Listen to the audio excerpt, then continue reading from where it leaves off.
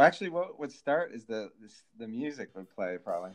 Goes crazy in the bed, baby, and they might explode your mind.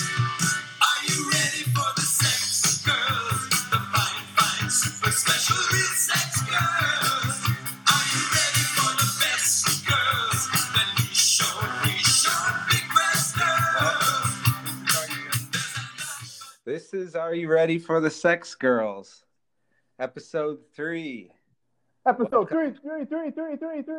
Welcome. This is Mike Betcher. This is Sean. Betcher. And we are the Milli Vanilli brothers. We are the... Wait. Milli Vanilli weren't brothers, were they? Don't tell them that. Don't say anything. Were they supposed to be brothers, or were they supposed to be... I like to start off with a correction right away. Yeah. Next time. To make sure we got something. We are the Chadwick Boseman twins. Wait, who are those guys? Chadwick Boseman is Black Panther. Oh, right. Okay.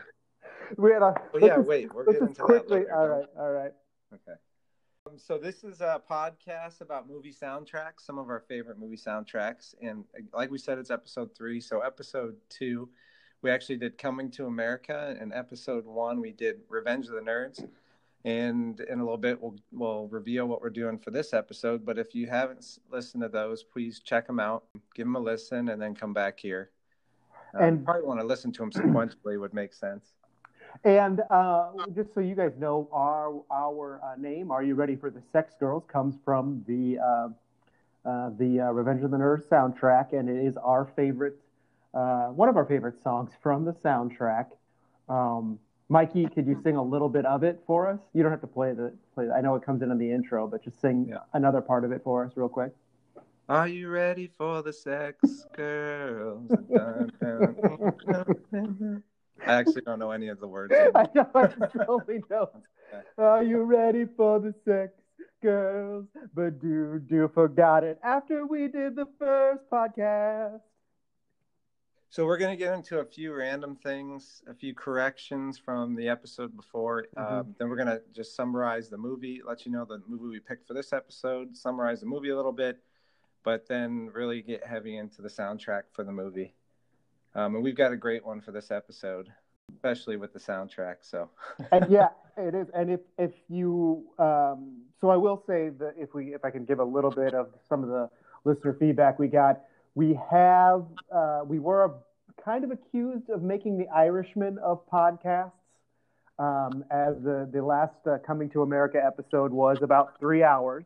But if you did get all the way through the end of that podcast, we did hint, I believe, at one point. I know we hinted at a lot of different movies, but we did hint at this week's sort of featured soundtrack as well. So right. I say that in that, don't listen now. Go back, listen to the 3-hour one, see if you can figure it out, then come back to this one. We did break that into 2 parts, too, so you could, 1 hour session, 1.5 hour session, so you could split them up and listen to them separately. Very consumable, very, very consumable at 3 hours of content. Driving to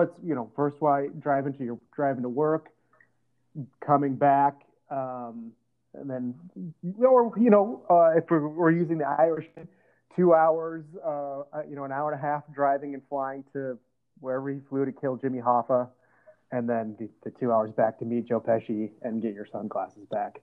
Did you like that movie?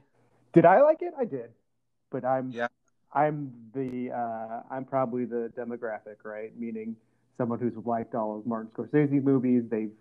Netflix put together their algorithm and said, put all these things in, and this guy will like it. I just didn't really like De Niro in that movie, actually.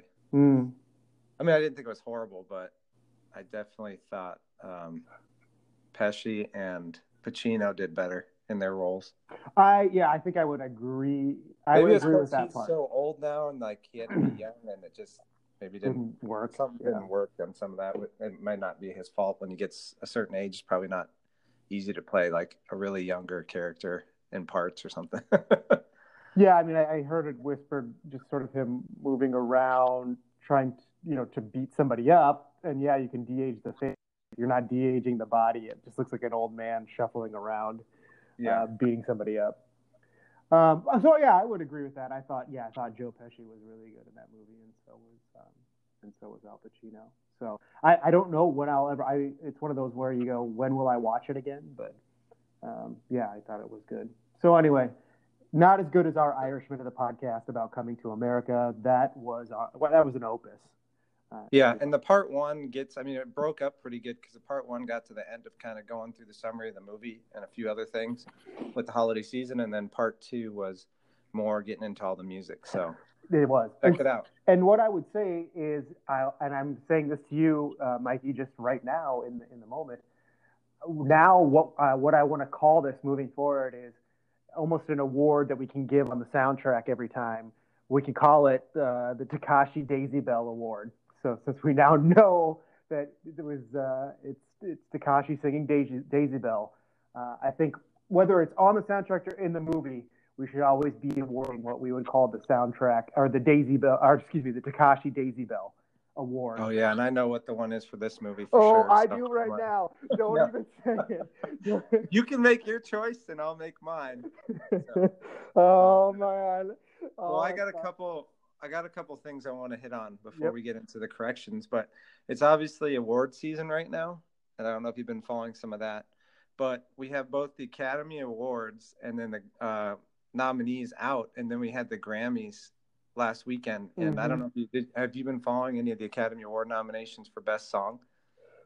I think I did, but you can tell me, there's somebody on this soundtrack that's on that one? No, but I just thought it was interesting to kind of maybe touch on. Yeah. But I can run through who the nominees are. We got, and we mentioned, for some reason you did an impression of this guy in the last episode, but I'm not sure why he came into the play. But Randy Newman, nominated for I Can't Let You Throw Yourself Away, Toy Story 4. Nice. That almost sounds like a joke for some reason. I think you said something about I got to remember back, but you said something, and I just thought you said Randy Newman. I said Randy Watson. Yeah. And all of a sudden I Randy Newman. I think in my head I was like, and I knew who Randy Watson was, but I was like, oh, wouldn't it be funny if it's Randy Newman being Randy Watson singing a Randy Watson style song? Okay, got it now. Still makes no sense, but I got it. But this is probably like the fifth time he's been nominated for award, award or something from Toy Story songs. It's Toy Story 4 in the title. I Can't Let You Throw Yourself Away. I've never heard the song. I'm not going to listen to it. The best is next year he's going to be awarded, or like he's going to be nominated for Academy Award for the song "Thank You for My Academy Award Nomination for Toy Story 4," and it goes like this. Thank you for my nomination for Toy Story 4 song. Man, you're not that good at that. I know. It's about as good as any impression I do. I know. It's as close as I can get. I think when you get older, you get worse at impressions too. Yeah. Like your brain gets less creative, so it can't like really process what should be happening. Unless you're really good at it. Because I swear I used to be really good at impressions, but now they just go downhill, and my kids just make fun of me. Well, actually, there is a tie. This is crazy. There is a tie. So I don't want to give away the movie, but the next one on here is I'm Standing With You in the movie Breakthrough, which I never saw, but it's by Diane Warren. Yeah. And there is a tie to the movie for that, which we'll talk about later. That's right. And you mentioned that's what you mentioned in the last podcast as well, I think. Mm-hmm. So, and then they've got Stand Up from the movie Harriet. And then I'm Gonna Love Me Again with the movie Rocket Man. And then Into the Unknown, Frozen 2, which I heard that song and I saw that movie, but that's probably the only one, unfortunately, I've seen of all of these are heard, so I don't really have much to say about them. I don't know if you've heard any of these other ones. I haven't. I don't. Well, maybe we'll have to listen to them and say what we think of the front runners next episode. Yeah. And it may be, when are the Academy Awards? Isn't it around that? I guess, we'll have the month. I think this I'm Gonna Love Me Again won the Golden Globe from Rocket Man. So I think Elton John won that. So maybe that's probably a front runner. And then Frozen songs always have been like a front runner, I feel like. Yeah. So because they actually awarded that one like soundtrack or something in the Grammys a few years ago when the first movie came out. Mm-hmm. Obviously, everyone was crazy about that.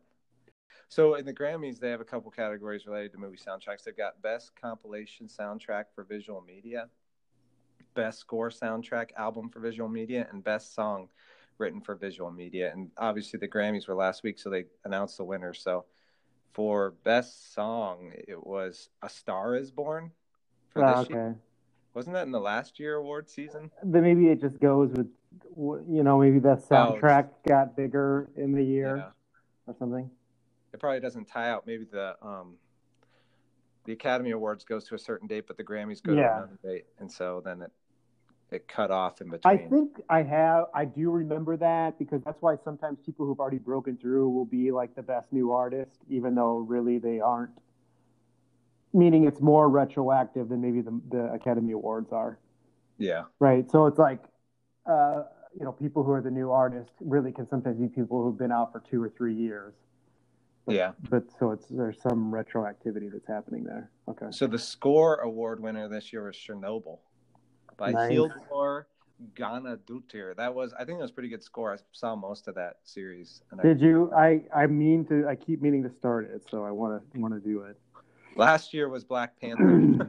Was it really? Oh my! So there's a nice tie. A little tie back.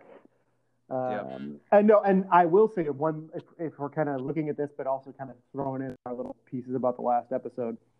I think one I know we kept I think I said Alvin Silvestri. It's Alan Silvestri. So there were kind of 3 or 4 big. We all know John Williams. Alan Silvestri did a lot of the scores, and then who was the other person we were mentioning? I'm forgetting his name now. Horner. The Horner. And then we were also, we might have cut that part out where we were we did John Williams, but we were trying to think of Danny Elfman. We were trying to think of Danny Elfman as the other big score for all the Tim Burton movies and all of those movies from the 80s, late 80s, early 90s. But Alan Silvestri, who did a lot of those movies in the 80s that we liked, what's so funny about him now is he's basically scoring all the Marvel movies now, I noticed. So he obviously parlayed that into just being the score guy for all of those, and I'm sure he's doing well if he's doing those. Well, another movie soundtrack that was nominated for the Grammy but didn't win was Once Upon a Time in Hollywood, and you got that one and brought it to the tailgate last November. You remember that? Mm-hmm. And I've been listening to that one lately. The kids like that one a lot, actually. Yeah, and there was somebody else's podcast talking about the fact that's like an unsung, it's an unsung, and I think you had said this too when I bought it, sort of an unsung hero of soundtracks, in that it's for a Quentin Tarantino movie, there's nothing in there that's hitting you over the head, so it's kind of a slow burn to eventually sort of have appreciation for the soundtrack, but that if you sort of take it with the movie, that the movie did a great job of getting you into the late 60s or that time period, and then so did the soundtrack. Yeah. In combination. Yeah. And there's clips from the movie, like commercials and things that are mixing in the soundtrack along with other songs, and some new songs in the soundtrack that wasn't in the movie. And it's just seems like a really good combination. And I'm kind of happy to see that get nominated, at least because it seems like a lot of times with the Grammys, I'm not typically disappointed in who gets nominated and who wins in their selections. No, that's true. Yeah, so getting into some of the corrections corner stuff. Oh, and thanks for getting that. And you also sent me, I also want to say thanks for sending Earth Girls Are Easy for the holidays as a gift. And that's a pretty good soundtrack too, so we might have to go through that one.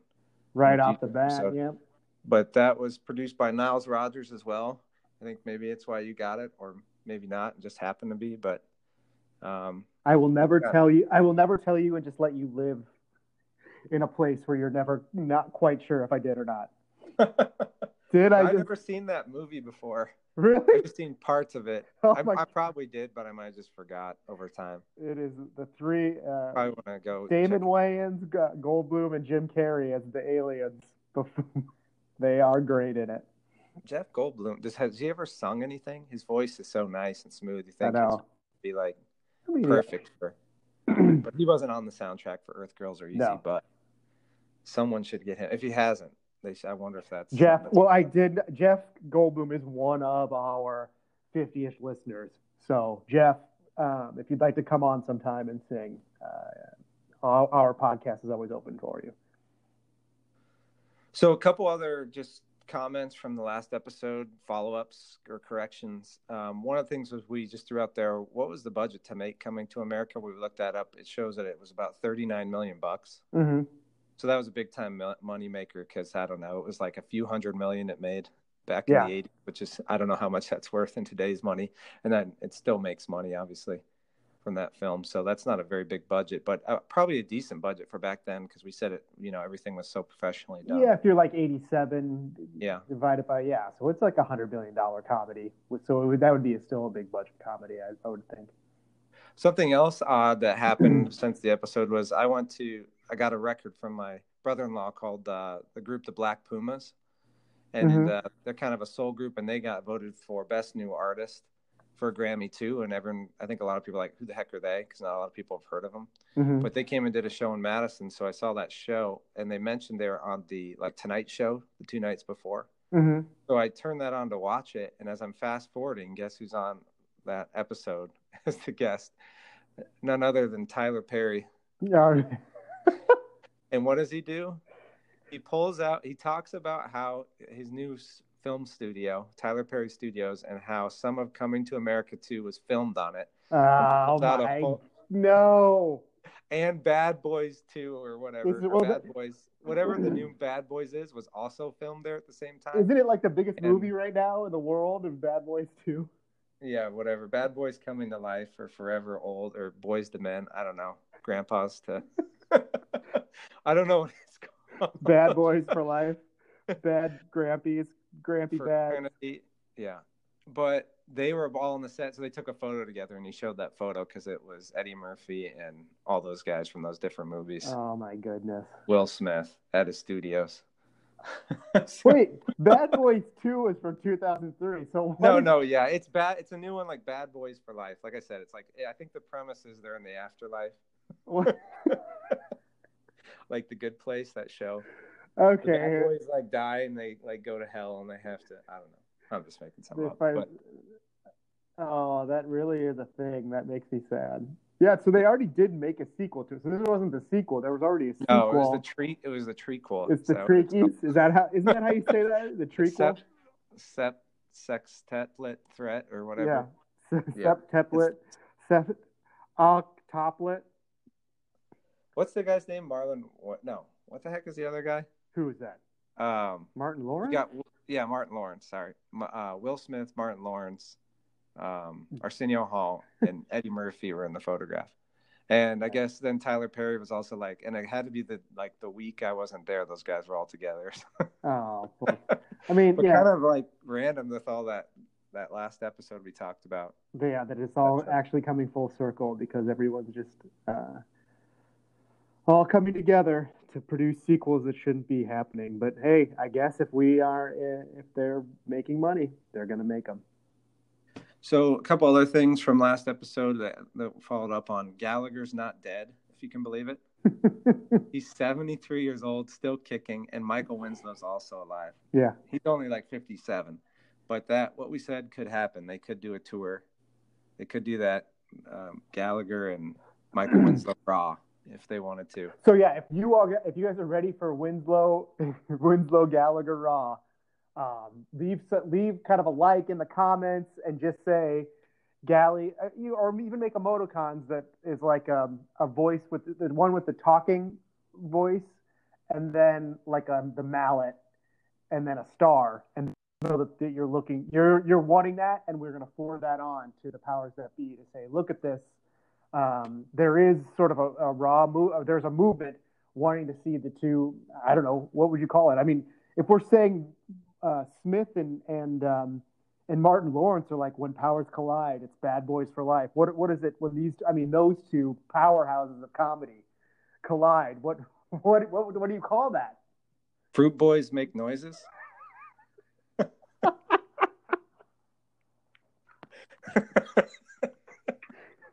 I don't know. You just you gotta throw out ideas, throw them up on the board. There's a brainstorming session. Don't throw anything out right away. Just keep thinking. Smashy fruit and helicopters. It could be kind of cool though if they had like animatronic. Pulp and Hella. Yeah. Go ahead. No, if they had animatronic fruit and yeah, somehow remotely Winslow was making the noise behind.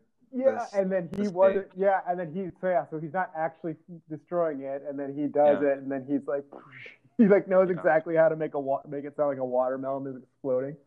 Yeah. With like the seeds. Yeah. That's good. Yeah, and then I don't know any other.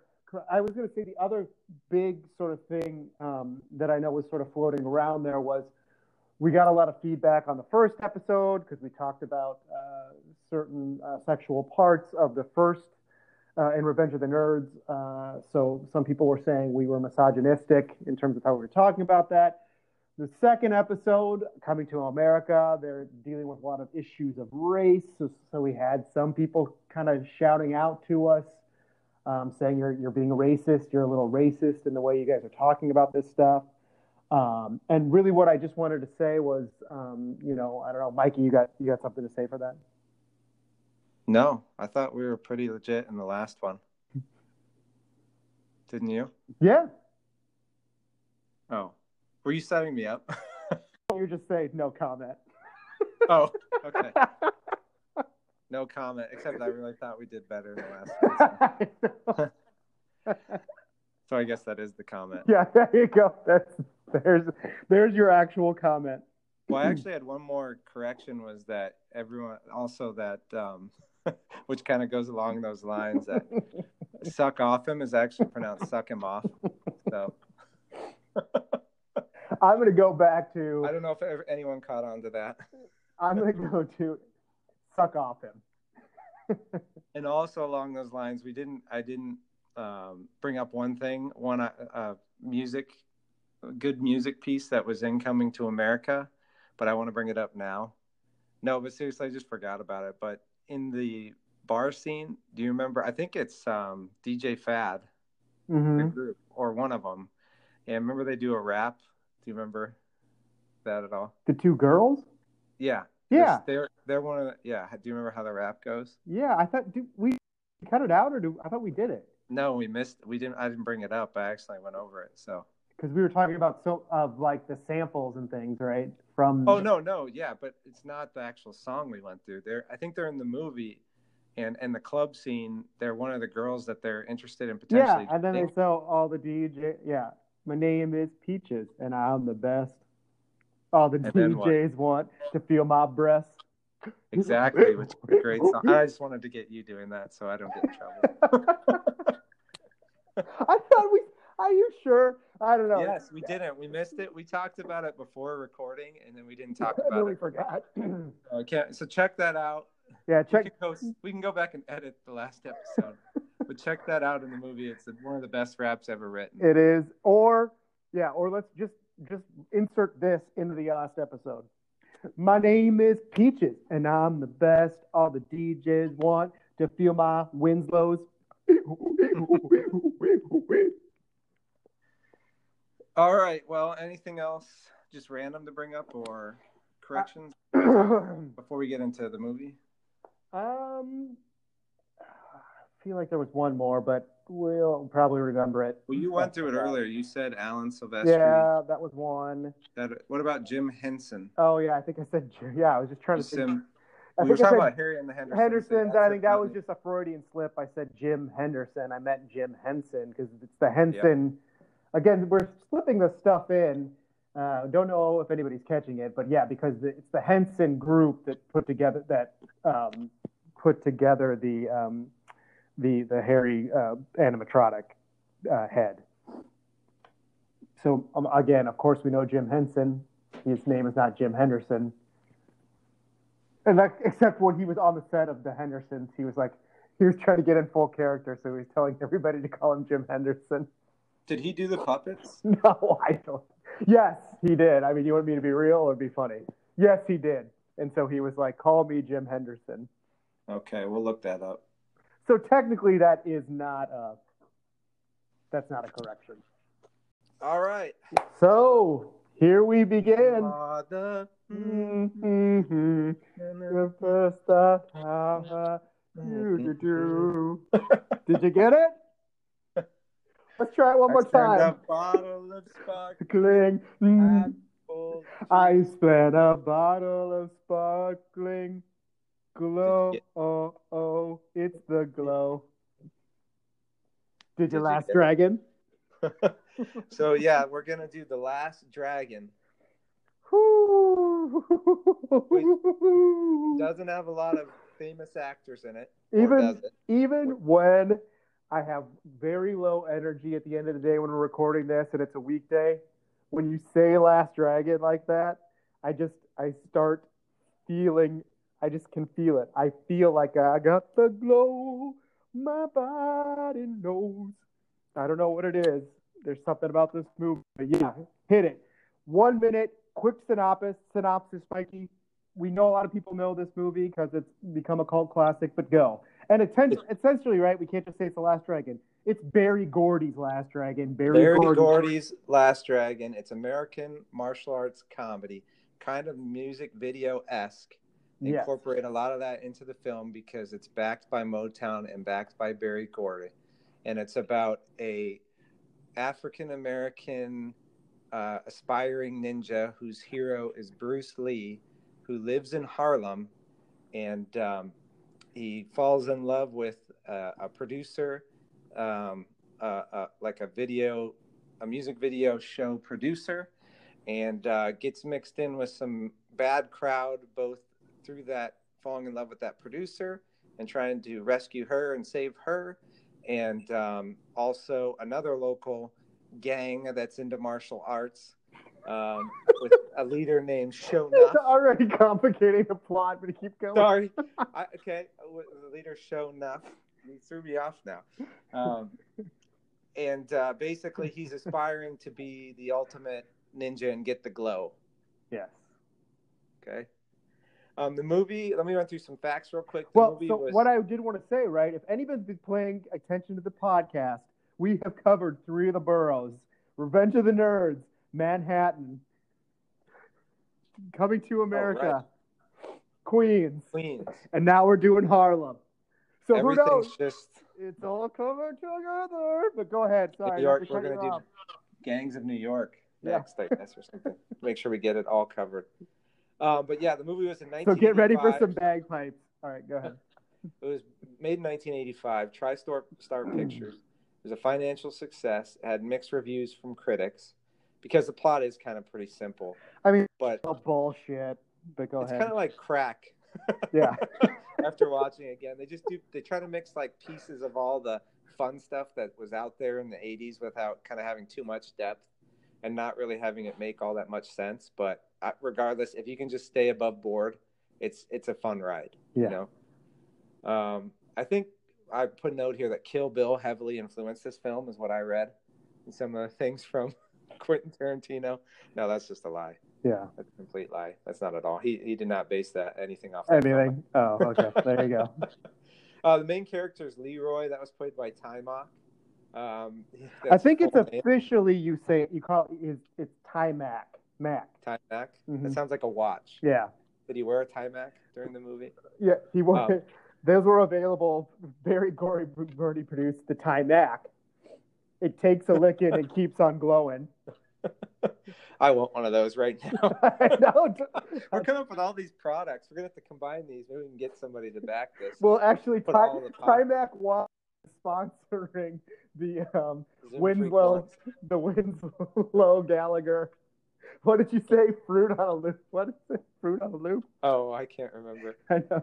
Okay. Fruit Boys. Making noises. Fruit Boys making noises. Fruit Boyzes making noises. That sounds like a Beastie Boys song. Yeah. Fruit Boyzes making noises. Sponsored by Taimak. Sponsored by Barry Gordy's Taimak. So Taimak, he had no previous acting experience. That's why they ended up hiring him. They liked his innocence, and actually, I think he's a good part of the movie. He does pretty decent. Great. He has a couple weak points, but not too much. And he was a martial artist technically, and that's part of why they got him too, because he knew all these different martial arts, so it wasn't like they had to retrain him. And when he did some auditions, he had, like I said, some innocence, and that was good. I think that was a good cast with him. He wears in the movie, he wears the Game of Death suit again with Bruce Lee, just like Takashi. Mm-hmm. So there's a nice tie there. And he really wasn't in anything else after this movie. I mean, he was in some minor stuff, but not a lot. And his biggest like claim to fame after that was being in Janet Jackson's "Let's Wait a While" video. So if you get a minute, look that one up. But he's like the lead guy that she's in love with, or whatever, supposed to be in love with, in that one. Oh, and then the other one that was kind of hilarious that I saw in his little database is that he also starred in an off-Broadway show in 2004 called Roadhouse the Comedy, based on the Patrick Swayze film Roadhouse. What? I'm not making that up. Oh, I like it. True. How would you like to see that one with Timok?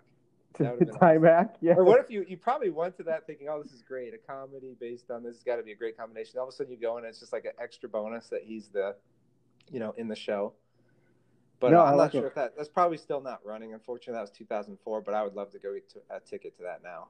I like the part that you're saying that he was the love interest in the Janet Jackson video, and then in this movie, to something we're going to get to, they show a video of somebody who was with Janet Jackson in real life in this movie. So it's just, again, a little full circle there.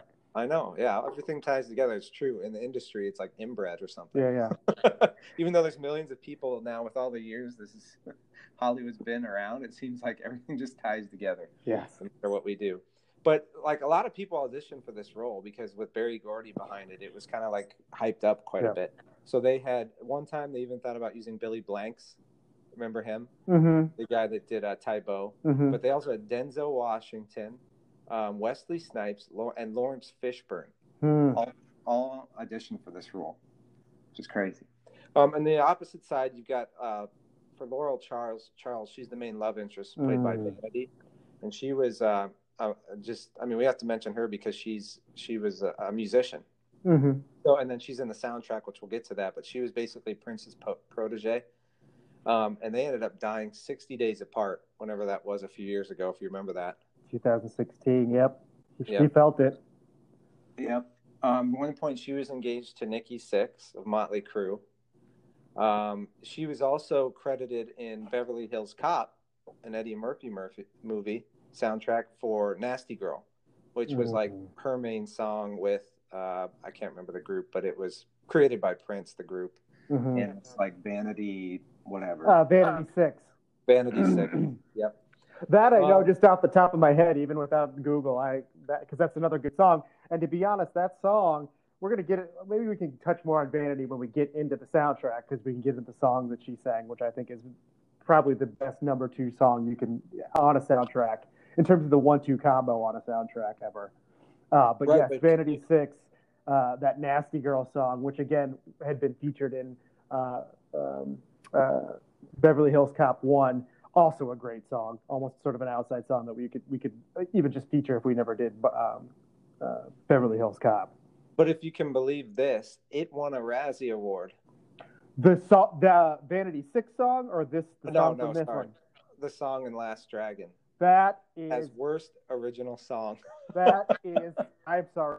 I don't like to cuss on this podcast, but I will right now. That is fucking horse shit. Yeah, and I'm not going to get into it but we will in a little bit later when we get in the soundtrack or the end of this thing. But the Last Dragon soundtrack actually won a couple Razzies, and it's just absurd because it's ridiculous. It's unbelievable. It's so it is. Such, if slapping the face. All right, we've listened to how many soundtracks have we listened to? You can tell that Barry and Motown, because it's put out by Motown, so you know what they're doing. The only thing I can think of is because they came a little bit crazy with it, right? And it's so succinct. I think it's so well put together. You have classic people on it, but then you also have, kind of the new people that they're putting forth, or new people from the time putting forth. I think what they probably looked at it and just went, at the time, they've looked at it and go, oh, well, it's a Razzie because it's not like what we think of when we think of like classic Motown. But to me, this with the ability to look at this in hindsight, I mean, this is a great soundtrack that you can tell. It's tight with 10 songs, and the way that it echoes itself throughout. it talks about the glow on the first song, it talks about the glow halfway through, and then it talks about it at the end. It's like a little symphony. So anyway, it's probably because the movie got a decent amount of hype and then didn't meet everybody's expectations of what the music was supposed to be, and that didn't help it. But she won 2 Razzies. She won another one for Worst Actress in Action Jackson, which I liked her in this movie for her look and the feel. But yeah, when I watched it again recently, her acting had some issues. And I've never seen Action Jackson, but I could definitely see how her acting could spiral out. Not saying anything to her musicianship or anything like that. To me, if we're talking about just our podcast, this is what I was thinking when I was kind of listening to the movie again and listening to the soundtrack. Laura Charles in this movie really is kind of the ultimate, another award that I think we could probably begin to give out is Would We Divorce Our Wives for the Female Protagonist Award? The Patrice Award? Yeah, so we could call it that. Or the Shrug the Shoulders Award. Yeah, whatever you want to call it. But, number one, we talked about Betty Childs, right? What's Betty Childs? She's an okay dancer, but, she's just sort of the untouchable, right? She's the other to the nerds, right? She's the thing that you look up on a pedestal. If you remember, we clarified that was Takashi for me. Yeah, that's for you. You want Takashi, but I'm just saying when you're looking at those Takashi Daisy Bell Award takes on a different meaning for me. Then in Coming to America, it's a totally different thing. So I'm interested to see who you choose for that one. But then our second one, Coming to America, who do we have? Laura McDowell. What was her name? Was it Laura? It was, right? Patrice. It's Patrice, both sisters, Patrice and was it Laura? Yeah, I think. Yeah, she's also Laura, right? Mm-hmm. Yeah, so Patrice and Laura McDowell. So again, you got a little bit of the other, but next door neighbory in so the untouchable girl and Laura. Patrice, you got the dancer, but she's the sister. To me, Betty Childs, Patrice and Laura McDowell, you mix them all together and you know who you get? Laura Charles. Prince. Yeah, well, you get as close as you Which can. Which is pretty much Vanity. Vanity, so, exactly. Laura Charles. Even said that who can also sing, who can also dance. So let's be honest and let's say it right now. Laura Charles in this movie, Razzie Awards, go fuck yourself, Razzies. That's bullshit. That is a strong position. Yeah, and what I'm saying is highly Laura Charles for tomorrow. All together. Because it's so timely. Like fucking hot take. I hate that term, hot take.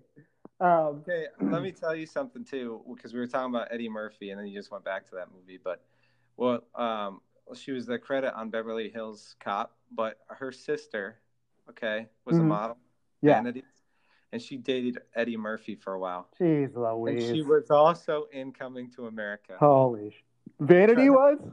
No, the sister. Her sister, Vanity's sister. She was the devil worshiper in the club scene. Oh. Guess what her name was? She's the devil worshiper, and then of course Vanity so famously turned to Christianity after being with Prince and all this sort of 80s stuff. That's what did it. Her sister, getting taken over by the devil. And when she goes, I worship the devil. Guess what her name was? In the movie or in the... No, her real name. Patrice. Correct. No, that's awesome. Well, her name's Patricia. Does that count? Yeah, well, we'll stop pretend. So throw Patricia, whatever Vanity's last name is, real actual last name. Whatever her last name is into that mix. Patricia Vanity? I don't know. Yeah, Patricia Vanity. Patricia T? No, I don't know. So she's the main girl, love interest character. One thing to note, Leroy's little brother, which was Timac, he's Lee Obian, and the only reason I bring him up is because his actual brother in real life was Master... You mean Leo Bryan? I think it's Leo Bryan. Oh, yeah, Leo Bryan, sorry. Yeah. His brother was Master G of Sugar Hill Gang. Oh, nice. So he was...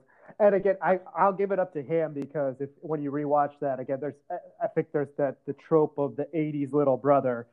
He blows it out. Yeah. He's still one of the best because he did great in that movie. He's the little brother who actually knows more than his older brother, and that's he was really and I'm good. sure that's why you liked it at the time. You were like, oh, that's dynamic with Leroy in the movie. Those two actors that I think did a really good job. I do remember that. I mean, we had a very similar conversation.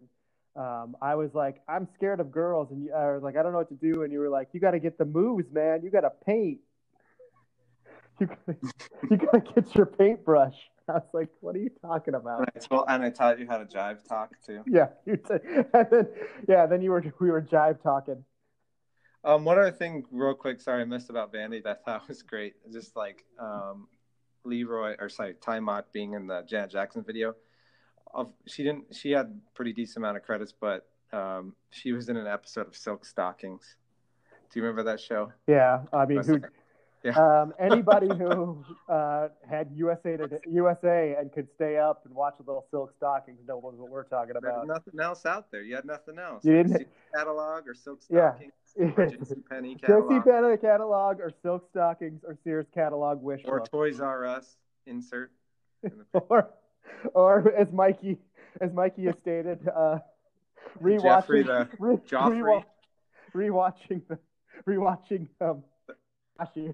scene over and over again. Mm-hmm. On Revenge of the Nerds. Okay, running through a few more here. Oh, just one last one. Yeah, one more just for the people. Because I always remember this because I watched him grow up because we watched the Ninja Turtles movie. But Ernie Reyes Jr. is one of Timex people that he is teaching, and he's a really little boy in it. But Ernie Reyes famously goes on, and he's a real martial artist, and he's a martial artist as a little boy. Then he went on to be in Teenage Mutant Ninja Turtles and have a featured big role in that in Teenage Mutant Ninja Turtles 2: Secret of the Ooze. Yeah, and he was great in that. Kino? Kino, that's right. Kino. Yeah. And then two random people in the movie you're never going to guess. You would never say we're in this movie. If anybody asked you until you hear this, like, no. William H. Macy. It was one of his first films ever. He's in a short clip of it where he's trying to convince Laurel Charles to meet with Eddie Arcadian, the other producer. That's his role. He's like a producer on her show. He's a heavy dude. Yeah. For like 5 minutes. So he's in there. And if you would never remember that, would you, do you think, or even think of that? I mean, I think I've heard it so many times. And again, I didn't watch the movie again. I listened to it while I was like going to work. But I was like, oh, yeah, that's the part with William H. without seeing it because you can hear it's him. But, yeah, I kind of know now that he's in there. I feel like a lot of people have made a big deal about it. But, yeah. And then it's still cool to point out. Chaz Palminteri is also in it as, like, one of the thugs. And it was his second movie of all time. The director was Michael Schultz. He did Crush, Groove, and Car Wash as well. Nice. And he was kind of tied with Berry Gordy a bit. The writer was Luis Venosta, and really the other thing he did was Bird on a Wire, which is kind of an odd combination. Mm-hmm. You remember that one with Mel Gibson? Mm-hmm. And I think they end up in a zoo or something in the last action scene. That's one. Producer was Berry Gordy. I feel like I was just gonna say, like, we were talking about a kiss or whatever last time, and then it's like that and Bird on a Wire are these movies that I feel like we put on at one point for a second and then just turned off. Like a mid-90s romantic. We're never doing mid-90s romantic comedy soundtracks because most of those we just turned off. Well, they're not very good either. Yeah, and the soundtracks are bad. Producer was Berry Gordy. He's the founder of Motown Records. He's in the Rock and Roll Hall of Fame. Also did The Wiz for flicks, I guess, worth noting. The movie got some awards. Like we mentioned before, some Razzies, unfortunately, for both Seventh Heaven, we mentioned earlier, and The Last Dragon theme song, which is really just, we already said, go F that. That's not even, you'll hear the music soon, so you'll understand what we're going. Let's just start it. I mean, do we need to keep, I don't want to validate, that is just not true. It's not true, and it's having not listened to them on part of the soundtrack in a while, when you listen to them back to back, it's literally the best 1-2 combo at the start of a soundtrack. I think the only letdown in that soundtrack is then when we go into the third and fourth songs. Other Right. than that, it's super. And when you have two super tight. opening great songs like that, what else do you need? Even though there is some good stuff throughout the rest, it's just like almost like you don't need anything else. Who was on the Razzie nominating committee or like whatever voting board at that point? I want you to find out who they were, Mikey. It's almost like the Razzies in the 80s are reverse. You know what I mean? The 80s was a weird decade, so it was like reverse. So, all right. Like they're on coke and got everything backwards. Yeah, I'm sorry. They were, but we will find out their names and we will post them below the episode. And we will harass them. And let's just harass the shit out of them. And all we'll do is just send the videos of Seventh Heaven, The Last Dragon to their inboxes over and over again. But there were some positive awards too, and this is what you mentioned in the last episode was Diane Warren won a Golden Globe. Yep. She was a nominee for Rhythm of the Night, a song that's in the soundtrack. So I don't want to give away all the songs in the soundtrack, but we slowly are. I guess that's just part of the podcast. I guess it is. But she won a nominee for that, and she's won a lot of awards for other songs for movies and soundtracks for going on 30 years or whatever. Because she also was a nominee for one of my favorites, Mannequin. Nothing's Gonna Stop Us Now. Which we're probably going to do that movie eventually, I'm sure. That's got like 4 or 5 great songs on the soundtrack. It does. But I mean, that's one you sing all the time, don't you? Yeah. When you just want to tell somebody that exact phrasing that nothing's going to stop us. Through. Everybody, I think, remembers this, or hopefully does. But do you remember a rapper that brought this movie back in the limelight a little bit in the late 90s? I'm sorry, which one? A rapper that brought this movie kind of back in the limelight. Oh, yeah, of course. Yeah, Busta Rhymes. Yeah. In 97, Busta Rhymes parodied the character Shoguns, which we forgot to talk about. But he's obviously one of the best characters in the movie. In his music video for Dangerous.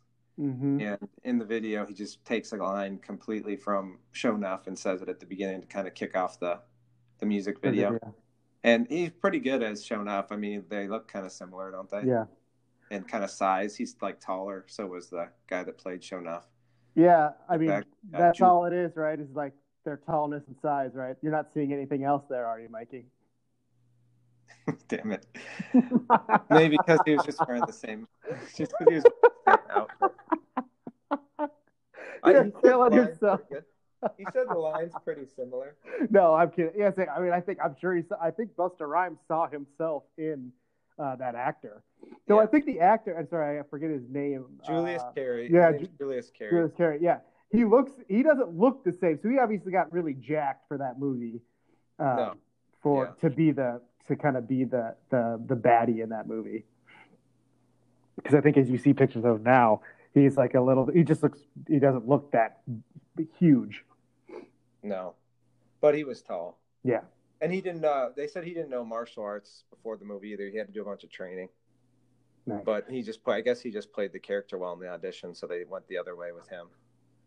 But yeah, he kind of makes the movie, the innocence of Leroy's character, the younger brother, older relationship interaction in the movie, obviously the music mixed in, and then Shonuff to me is kind of what makes the movie, even now watching it recently more as an adult, and how we mentioned earlier that it's not really that deep of a plot or a movie. It's kind of like I said, crack, where it just kind of takes all the sweet stuff of the 80s and tries to pour it all together in a canvas. But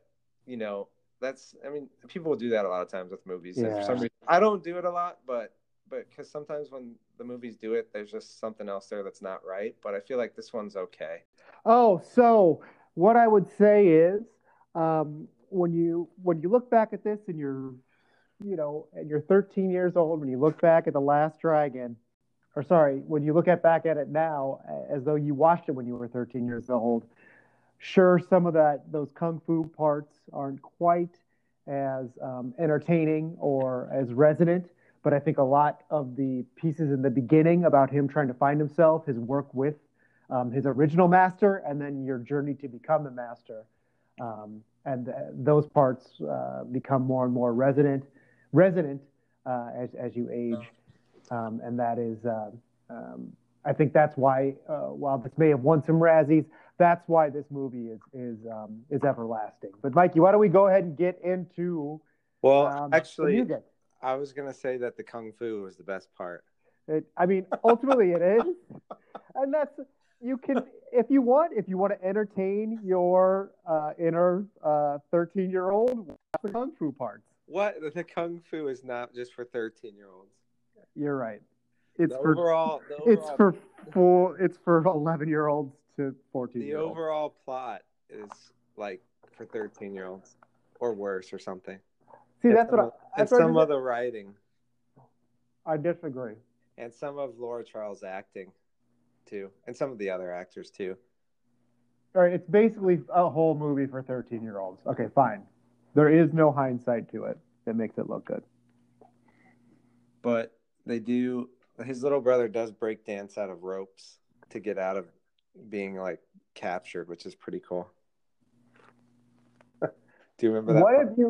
Have you ever...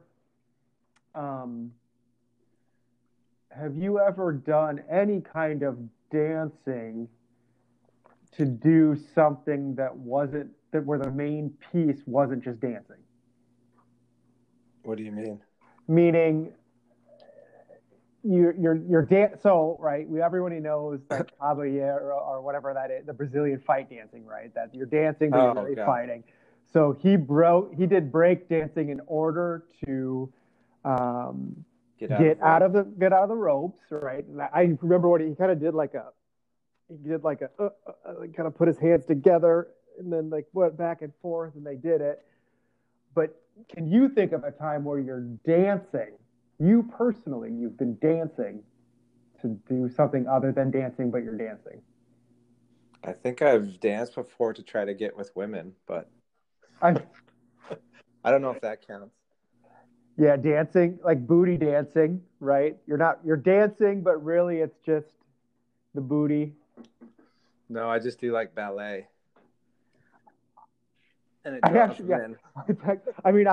actually, that's usually how I start job interviews, is I just plie into a moonwalk. I do kind of like that, like an evolution of dance. Here's all the dances that were cool. Land of 1,000 dances. Should we go to the soundtrack? We should. I still want to say now we'll put this out to the listeners. Put in the comments for us what else you've been dancing. Oh, Zumba. When we do Zumba, remember our Zumba classes? You mean Taibo? Taibo? We did Taibo in high school. That was Billy Blanks. He almost got the part. Oh, Taimok. Full circle. But that's... Oh, I guess is that I am going to tell you dancing? something. Maybe Taibo's not dancing. You keep calling him Taimok. Mad. Think of the Chicago A. Mad. Okay. Taimok. It's Taimok. Maybe Taibo isn't dancing. Is it Zumba that's the dancing, actually? Zumba's the dance, yes. And Taibo, you're like kind of fighting. Dancing. Yeah. No, that's like fitness. That's like fitness and martial arts. Yeah. Not really I mean, it feels like a little dancing, some of the moves. Oh, yeah, I just feel like we're missing big categories. But, put it in the comments. Send us, I think you can send voice messages to us on this app. And let us know the times that you have breakdanced to get out of bondage or being or the like. Should we get into the soundtrack? Yeah, I mean, we've hinted at it enough. Let's get in there. Let's start it off. I'll do a summary of the soundtrack, and then we'll just get into the music. So the soundtrack was released in hand with the movie, like most. It's about 40 minutes long, 10 tracks long, released by Motown Records, obviously.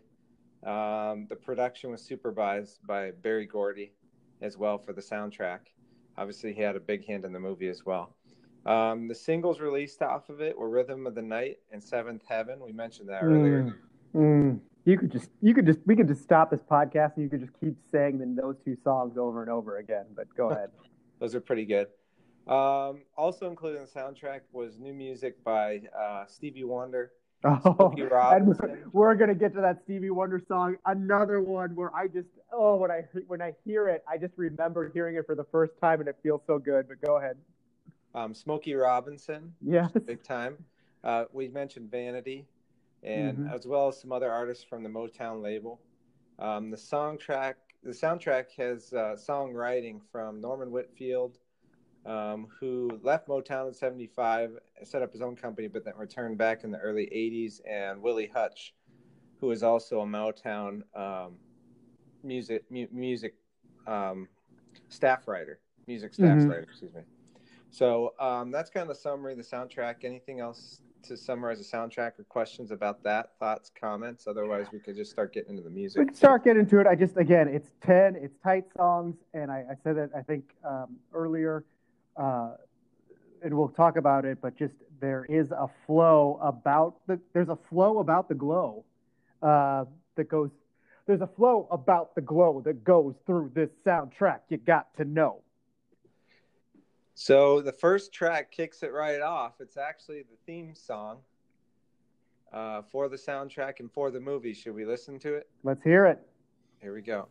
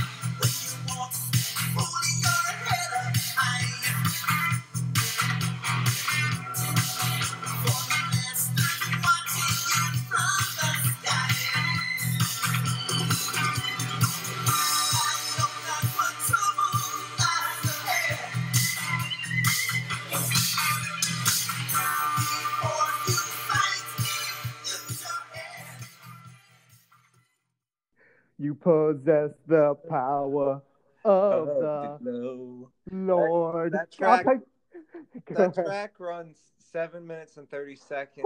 Written by Bruce Miller, written by Norman Whitfield, we mentioned earlier, performed by Dwight David, which I don't have any reference point for him, but that's one of the best kickoff songs to a soundtrack you could probably have. It is, especially with the long, drawn-out intro that I believe we were talking about. That you said, they play a portion of that without getting into the actual lyric part, the chorus part in parts of the movie, and kind of tease you, and then you get it, I think, near the end. Yeah. Of the movie. So they play that first intro part, which really isn't intro sounding. They don't go to that big crescendo of the "You Are the Last Dragon" at the beginning of the movie, and then at the end of the movie, they replay that song sort of at the climax when he's becoming the person getting the glow, and then what's so great is that they sync it and then play that last part, that last sort of crescendo of the music. So that's what's so great about it. Obviously brings it on home. Yeah, it does. And do you think you would have liked Game of Thrones last couple episodes if when spoiler alert, Daenerys, went evil or whatever? Yeah. And got on the dragon and started burning up the town, if this song came in like a few minutes before she got on the dragon, it started this song, and then it kind of played that whole thing while she was just killing everyone. So that's actually all I did was actually put that on mute when it was actually happening on HBO song. Oh, you did. So that's what I did too. I don't know it any other way, and that's why I'm like the one person on whatever Rotten Tomatoes that was like loving that episode. I was like, what are you guys talking about? I was like embarrassed of you, but now I'm not because I Yeah. understand what happened. That I was just, you were like, oh, I'm gonna do that now this weekend. oh, S-Bench Dragon Love, my brother. What? That's so lame. We should really do that though and put it on YouTube or whatever, just because That's that's so good. That's gonna be the new like. Remember you used to like watch, what is it, like you watch Wizard of Oz with Pink Floyd? Fuck that. You watch that last episode of Game of Thrones with "You Are the Last Dragon" soundtrack. Yeah, because everyone hated the finale of the Wizard of Oz. Yeah, that was true. Oh, it was a real person behind the curtain. That's like saying they were all like dreaming the whole time. Yeah. Or maybe even they said that she was dreaming the whole time, kind of. Yeah, bullshit. Fuck you. That's ridiculous. Just fuck you, Judy Garland. That's what I, it's actually... Judy Garland was the last dragon. Yeah, I know. That's the problem. So you can't.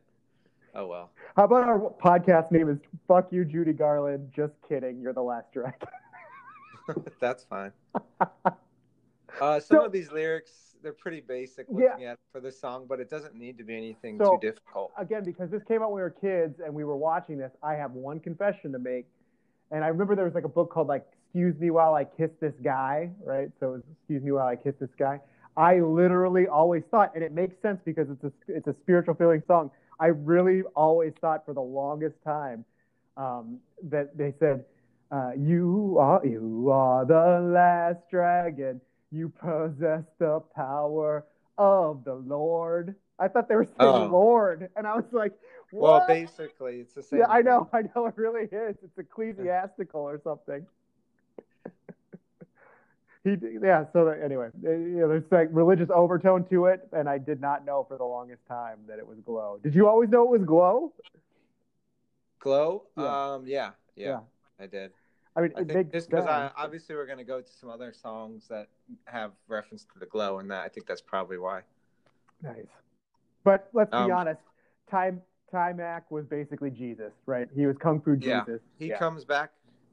Well, no, he doesn't come back from the dead, I guess. But more. But I mean, he circumvents death, right? He circumvents death. He's getting drowned in that pool of water. And then and gets a bullet in his teeth. All he has to do is think of like 5 memories from the movie, and then all of a sudden he gets the glow finally. No, it's been a whole process, probably. I guess. Yeah. Like when he found the fortune cookie master. Don't. And it was just a typewriter. Right. Don't even start. I think you're hinting at what may be your Takashi Daisy though, but I don't know. We'll see.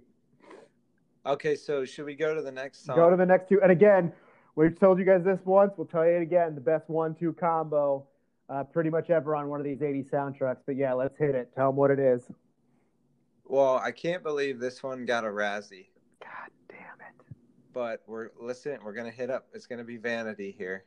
I'm telling you, people, after you hear this one, you are really going to want to find award nominee people, the board or whatnot, and just go to their houses and kick the shit out of them. We're going to listen to it.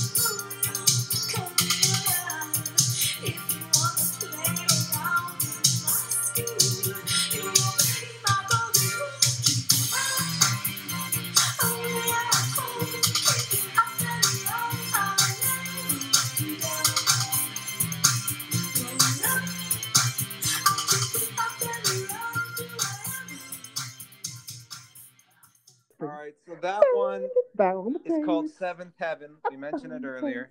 Somehow got a Razzie Award. Makes no sense. Written by Bill Wolfer, Vanity. Performed by Vanity, 3:30 in length. There's no way you can give that a Razzie after listening to it again. This is ridiculous. I mean, it's just like saying that The Last Dragon, like doing a review on it and having a bad review of it. Like review. It's like you're taking the song too seriously to make it bad. Yeah. she's being tongue He in wrote cheek it in for it. the movie. I mean, it's because she is like a music video TV show host performing the song on the show. Little double entendre with the Heaven, and it's in the movie as she's like as they're trying to show what the show's kind of about. Yeah. No, and again, I think she being Prince's protege, you can feel it. She picked it up. She's being tongue in cheek. She knows she's being over top with the singing. So she's doing it all on purpose, and it's to be funny and sugary. And again, I double entendre with the seventh heaven and be in my ride and all this stuff. You know, she knows what she's talking about. So she's very self-aware, which makes it that much, I don't know, I think it's sexier. And so it's, I don't know, it's a great song. You can dance to it. So just keep putting it on. And there's more than that as a danceable song on here, obviously, but that, I think it is a great, it's a great follow-up to the it's really good. I mean, it never stops. It hits. Yeah. It's hitting so you. If you because you've got a very the verse, the bridge, the chorus. It's just I don't know, and it's also a great song in the movie because it does set the tone for kind of her TV show and her character. I think really well. Probably better than a lot of movies do with dialogue and all the other stuff and building relationships and everything. I mean, when you watch the movie, you don't realize like you have the little initial point with Leroy Timac and his older master for like maybe 3 or 4 minutes while the credits roll, jump right into Seventh Heaven, and you're introduced to the character, and you right away know what's going on.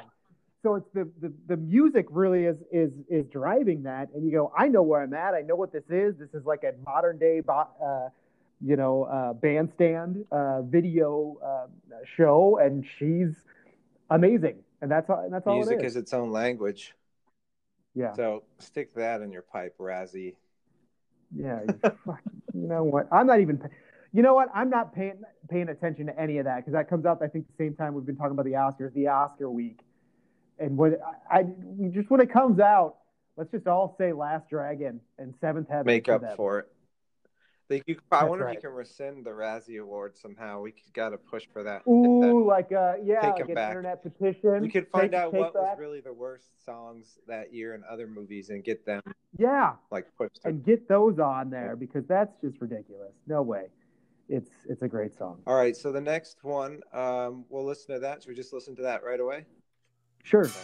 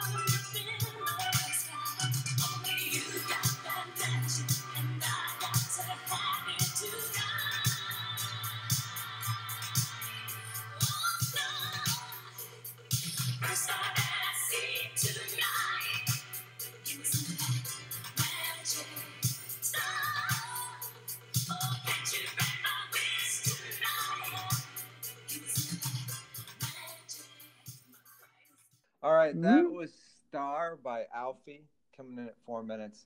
That's a pretty good track too. Maybe one you forget, kind of, that's on here. Yeah, no, I maybe I was a little harsh in saying it's not as good. The 3 and 4, it's good, and I think you've said it, Mikey. It's just a little too close in maybe tone and the to Seventh Heaven. Like they should have separated that because then it just. When you compare it to the first 2 and then this, it just seems not as good of a song, even though probably on its own. So I'll say this again. I think some of the order of this, you switch up some of the order on this too, could even make it. I mean, I already think it's a great soundtrack, but if you switch up the order on some of this, you'd actually make it even better. I think you bring 3 down. I guess when we get through it, I'll know better. But you bring 3 down closer to the end, separate it from Seventh Heaven, because maybe Vanity heard that song and played off of it because it seems pretty close. Yeah. You know, but her tongue-in-cheek thing we said before, and like. And we're going to get to it. So I would say if they would have hit 1, 2, 3, and I think you know what I'm talking about, we'll get to it. But if you hit Last Dragon, Seventh Heaven, and you know what, that I think's down there at number like 5 or 6, as the first 3, that's it. So I'm thinking I might just create my own Last Dragon playlist and just mix up the tracks. We'll do that. We'll do that. So we got Daenerys with Last Dragon over the top. And then we've got kind of flipping up the soundtrack and like formally posting that, putting that out there, what it should really be for the play order, which makes sense. But this is a pretty mellow song. I mean, nice song. I mean, it's a little bit slower than Seventh Heaven, so I guess it's not exactly the same. But I think the problem is, too, we're going to listen to this next one, and it even takes it down another notch. So it's like maybe you're just like stair-stepping down in your head if you listen back to back, but. No, I mean, I don't remember whether that was in the movie. Was that when they were on a date? Yeah, I mean, I think it was a background part. Or something when they were like going around meeting each other, the 2 main characters. I feel like driving around in their car or something. Yeah, I think that is what it was. Okay. Well, should we go to the next one? Sure. All right. So the next one is Fire by Charlene. Let's listen to it.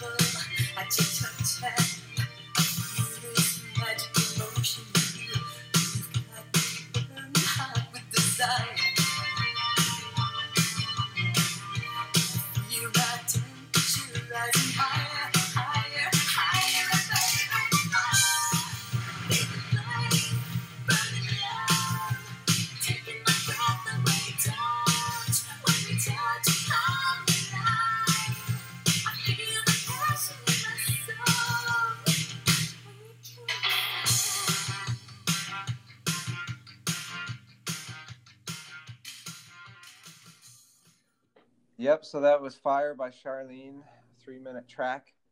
And I just don't like that one as much. I mean, it's not bad, but that's what I'm saying. It just seems like maybe you think the track before, Star by Alfie, is a little worse than it is just because it steps down from Seventh Heaven, like we were saying. So unfortunate placement for Star in between those 2 songs, probably.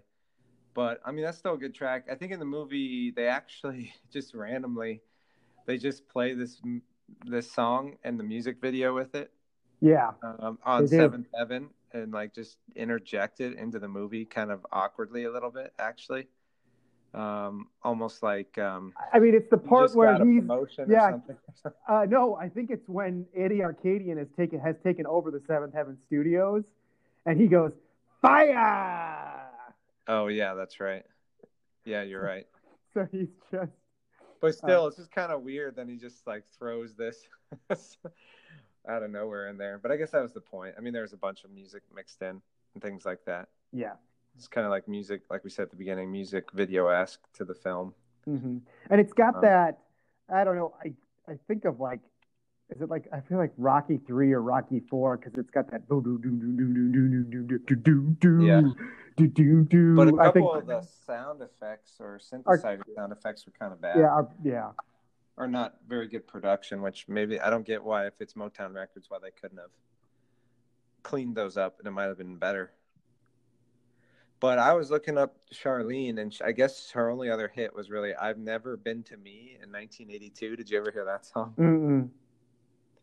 It's kind of a slow song, like, but it's got pretty good lyrics. It's about just, I think she wrote it herself, just about taking care of herself, kind of as a woman, instead of always worrying about everyone else. Got it. Seemed like a pretty good song, but it's completely vastly different from this one, which is more like trying to be like a pop song or something. Yeah. Okay, should we go to the next one?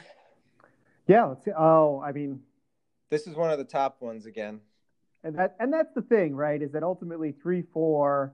So you could say not to have it. You could put this one at number 3 and then have the letdown. Maybe it's better to have the little bit of a letdown and then just play this one. But yeah, let's go with it. Yeah, I think I would have gone Seventh Heaven, Fire, taken Star out of there, drop Star down, and then come to this one, in my opinion.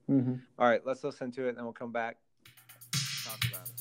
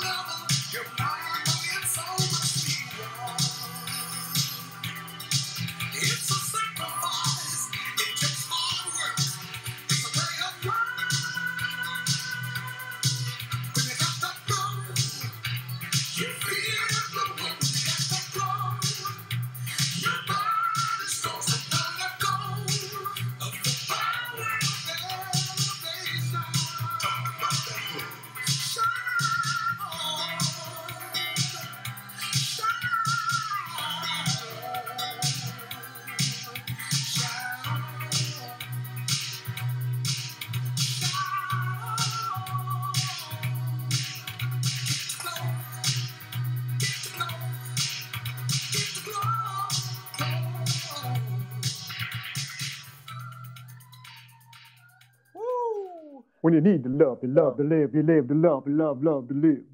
When you got to go, to flow, got to go. That was just what they say. You're an amazing rapper. That's what I was doing earlier when I said whatever I said. So this is The Glow by Willie Hutch. 3 minutes long. We mentioned earlier he was a staff writer for Motown. He wrote "I'll Be There" for the Jackson 5 as well. Not surprising because this is funky, The Glow. He also wrote a lot of blaxploitation. Yeah, sorry, I just had some spit in my mouth. He wrote some blaxploitation film music. Foxy Brown. That was the top one I saw. Nice. Cool. The whole sound. He did like the whole soundtrack for that one. Now there's a callback to Quentin Tarantino. Quentin Tarantino verse. If we got Foxy Brown on there. I wonder if he's still alive. Tarantino should do something with him if he hasn't. That'd be kind of cool. I'd love it. This song, I don't know. This might be my favorite song. I debate it, but it's definitely one of my favorites. And like we just chatted about, it's actually at the end of the flick, so it's another end of movie celebration song, just like the Ewok song. Just like the Willow song. Yeah. So those would all that. So we can just add on to that massive track. Whatever they call. What do they call that? Mashup. Remember, like we should do a mashup.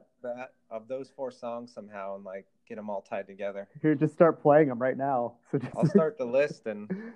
So what did we have on there? We have the end of Star Wars, Ewok, right? Return of the Jedi, Willow. I thought we had one more. Well, the problem is Tekashi's song's not really at the end, but yeah, that would be my celebration song for the nerds. But yeah, they actually we Are the Champions. Yeah, that's right. Yeah, they're the champion. But I would do that. So Tekashi song, and then right, were we like upset about Coming to America? Their kind of end one was just sort of. It's just kind of music or something. It was like a score song.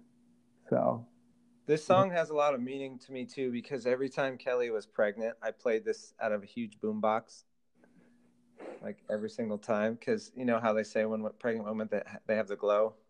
Yeah, and is that why? Like, it's also why whenever we play the song out loud, all of Mikey's children just start like flinching. You're right. I wanted them to like, no, they don't twitch. They start glowing. That's actually true. I want them to punch through the stomach and have like the glow in their hand.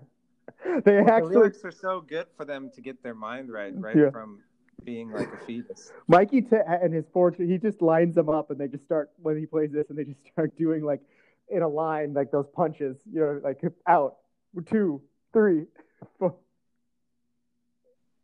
And we just say, to reach that upper level, your mind, body, and soul must be one. It's a sacrifice. It takes hard work. In the night of you know, best. But see, that's a good motto to live by as a family. Yeah. To reach that upper level. Anything else on that song? It's just great. And I mean, we just get into some good stuff here right in the middle is all I want to say. Yeah. So really, I mean, we've only had kind of one song we didn't really like. Everything else has been pretty good, and probably just bad placement on song number 3. But this is a hard hitter for sure. All right, let's go to the next song and take a listen. This is one of the main singles, or the main single from the album. Mm-hmm. Let's take a listen.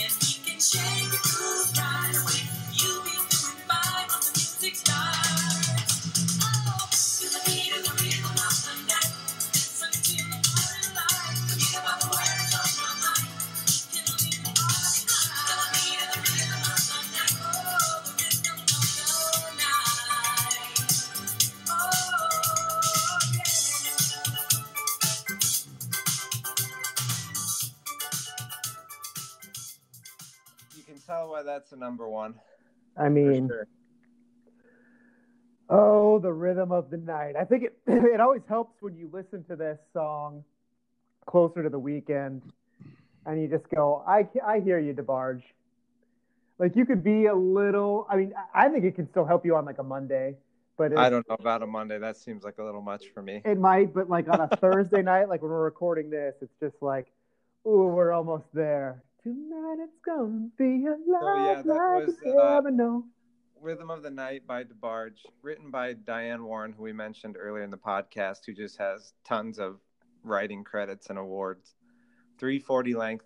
This one was part of this album, but at the same time, it came out on DeBarge's own album.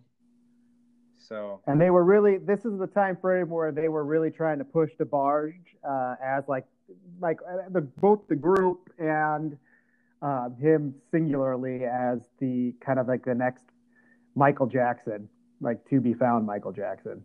So they were. Yeah, it was pretty quick. I think maybe because they were later, obviously later than Jackson 5 was or something. So it's almost like they got stuck. They like started DeBarge to have another Jackson 5. Yeah. But then Michael Jackson probably started around that time, and they go solo. So then they start trying to break these guys off to go solo, like the same thing, and it kind of broke up the group. Mm-hmm. And remember our buddy Chico that was part of. When they lost a couple of the main brothers to doing their own thing, then that's when Chico came into the group actually. Nice. And they tried to like keep it together, even though like the main guys, the main brothers. Left. Did you know Chico was also part of that one Jada Pinkett Smith movie? Do you remember it, called Woo? That's from like 1998. Oh, I don't know. It's just like when I saw him the other day, I was like, that was like a weird one where they were still trying to do a movie like this, but in 1998. Wow. Yeah. No, I probably saw it, but just disregarded it and said I'll look at it later. But these guys were from Grand Rapids, Michigan. Yeah, and have you been up to Grand Rapids, Michigan before? No. Why, do they have something for them up there? They don't. It's where Gerald Ford is from, so it's very funny because it's when you run around that city, there's Ford stuff. So I think it's, even though it's in Michigan and then it's in this place, it's very Republican because he's from there. But then everything's also DeVos, if you know DeVos. And a lot of people know like Betsy DeVos. Yeah. Well, the DeVos family are really, you're kind of walking around going, why is there so many things? The cultural center, all this is named DeVos. DeVos, the kind of the patriarch of that, which is like, she's married into that family. They're the people that did like Amway, so like products, that kind of a thing. So but Grand Rapids is an interesting city because it's got that part of it. And then there's also this really like cultural artsy part, but it's not a huge city. So you can see it all together in one part of the city. So it's cool that they're kind of from there. Yeah.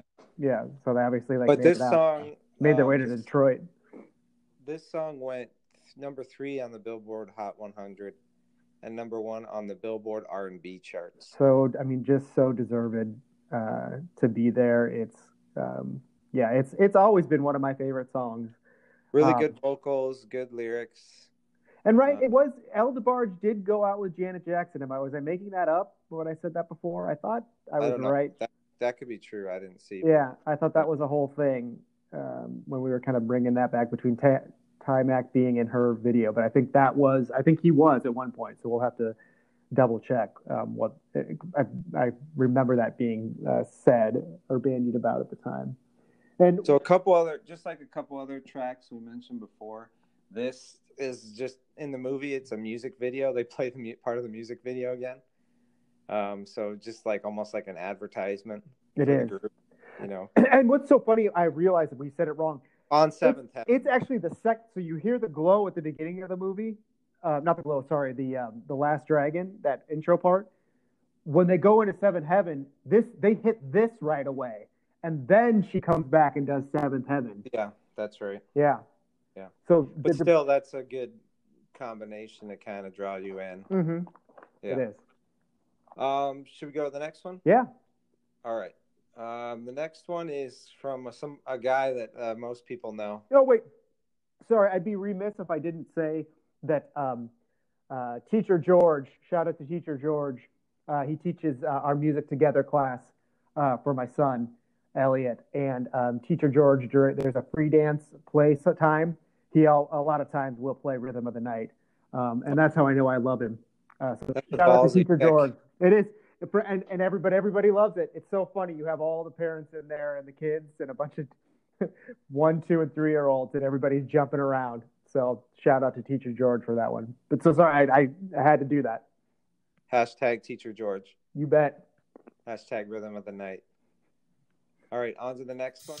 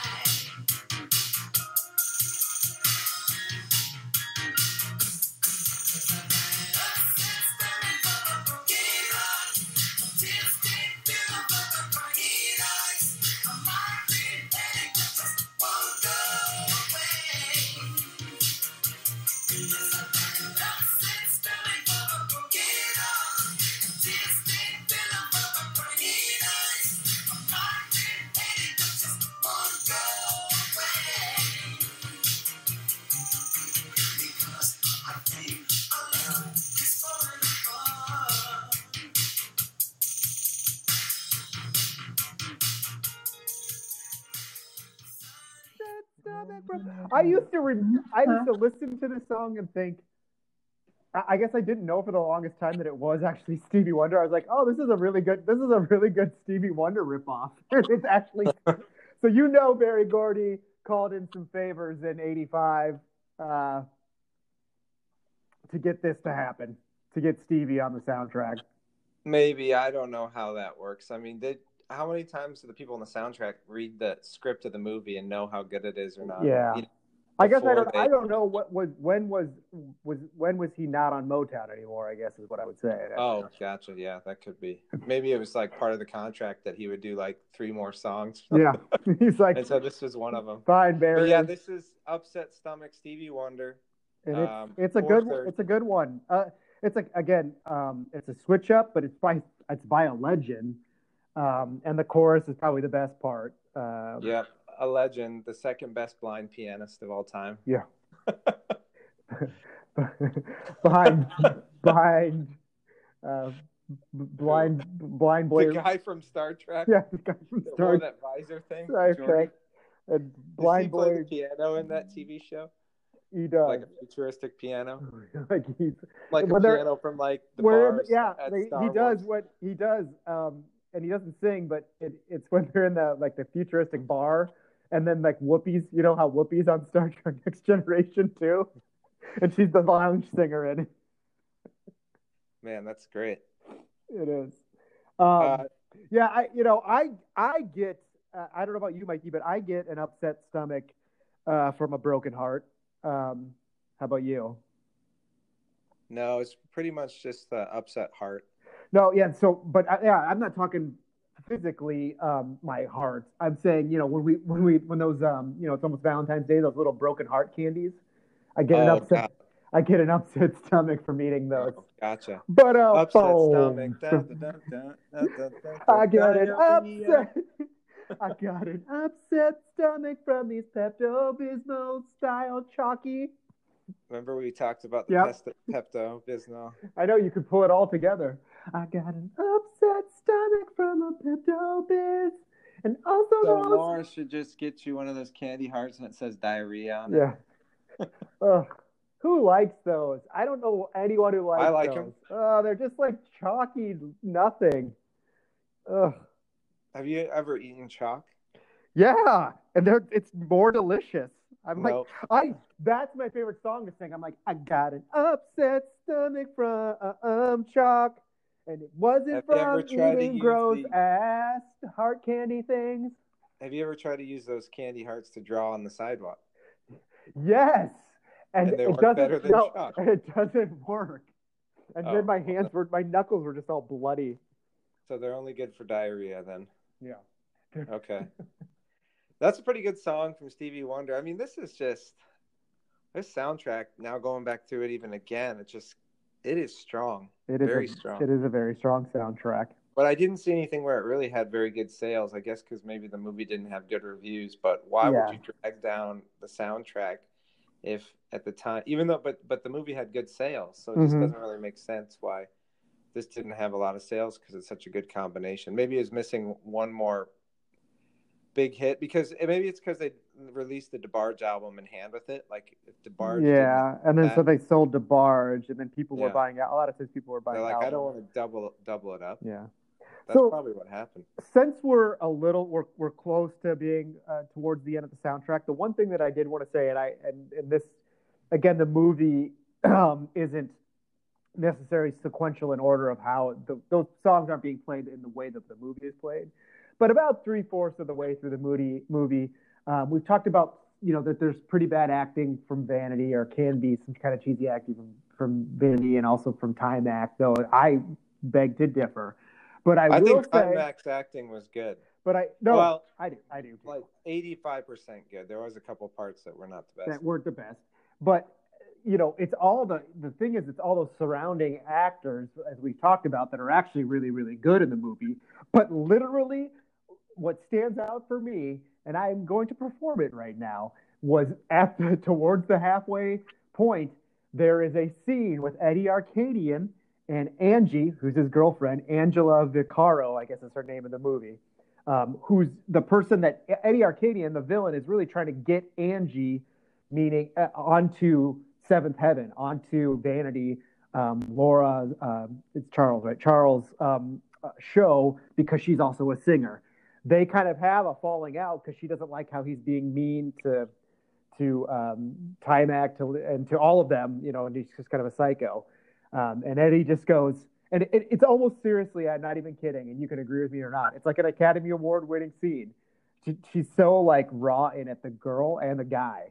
And he just goes, "Where are you going to go, Angie? Without me, you're nothing. Without that outfit, you're just another no talent dental hygiene school dropout from Kew Gardens getting by in your tits." And then she kind of like whimpers a little bit and goes, "Yeah, in the end, Eddie, you know what? You're nothing but a misguided midget asshole with dreams of ruling the world. Yeah, and also from Kew Gardens and also getting by on my tits." Nice job. Thank you. But do you I think remember? you won a Razzie for that. I know. Did I just get nominated for Razzie? But do you remember that scene? I mean, that was pretty good and good. Dialogue. It's probably one of the few things that actually has like a little bit of depth to it. Yeah. But the girlfriend character of the evil producer, she's kind of a play off Cyndi Lauper. Yeah. I believe that's what I think they're going for. Yeah, and at the end of the soundtrack, I want to go into one thing about her later on. Sure. I think it's kind of interesting. Unless we wanted to do we want to pause and say who our Takashi songs are? Right now? Yeah. No, why don't we just get through the rest and then we'll do that and do a summary and anything else you want to hit on. All right, perfect. All right, so the next couple of tracks, probably a little less well known, but let's go hit the next one.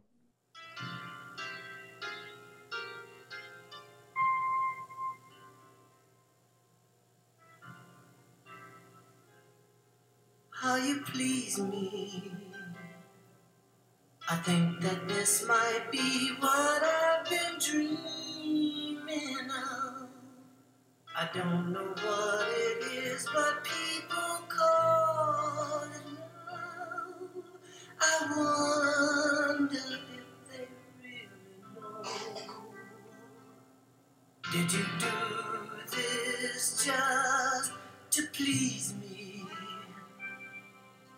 I never knew that anything could feel so good.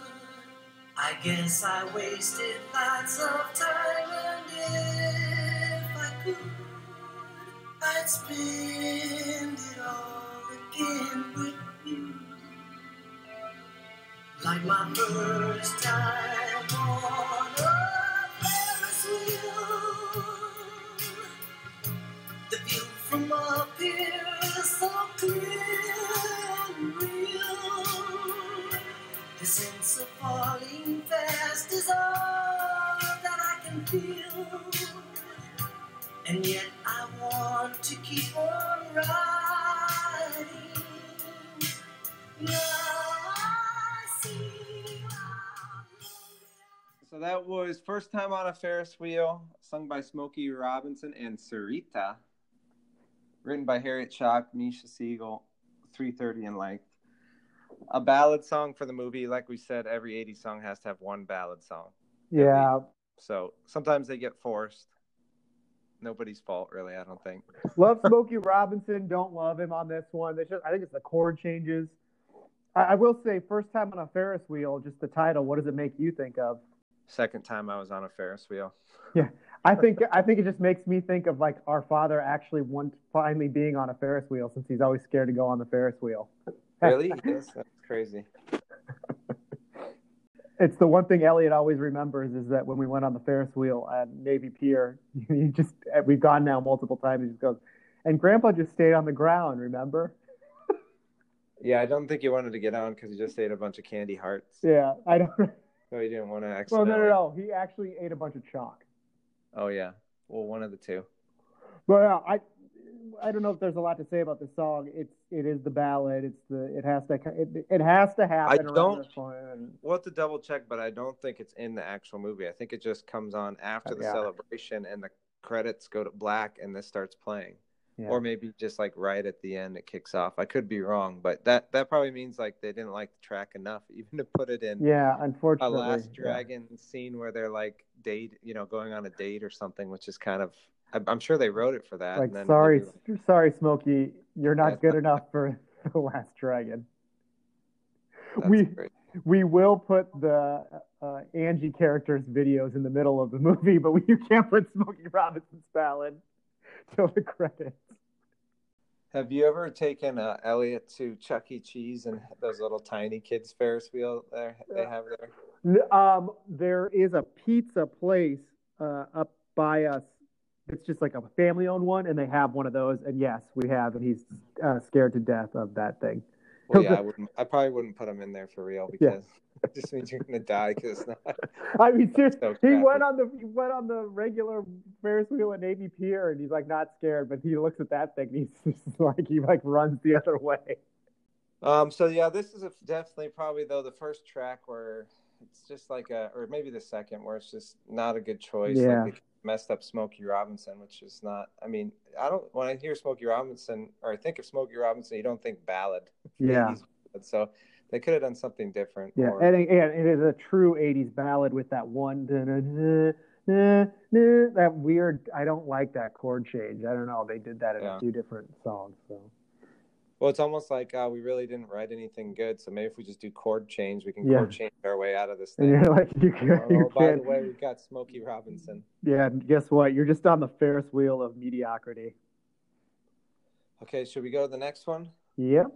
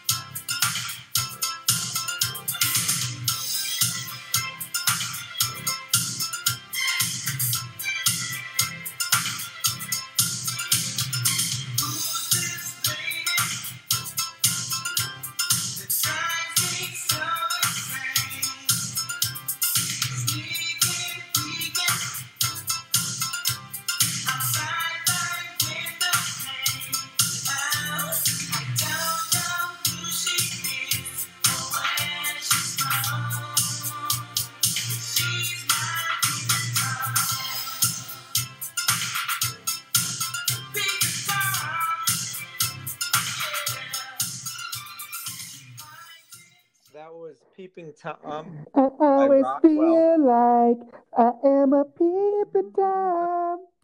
Why does he have all his songs about watching people?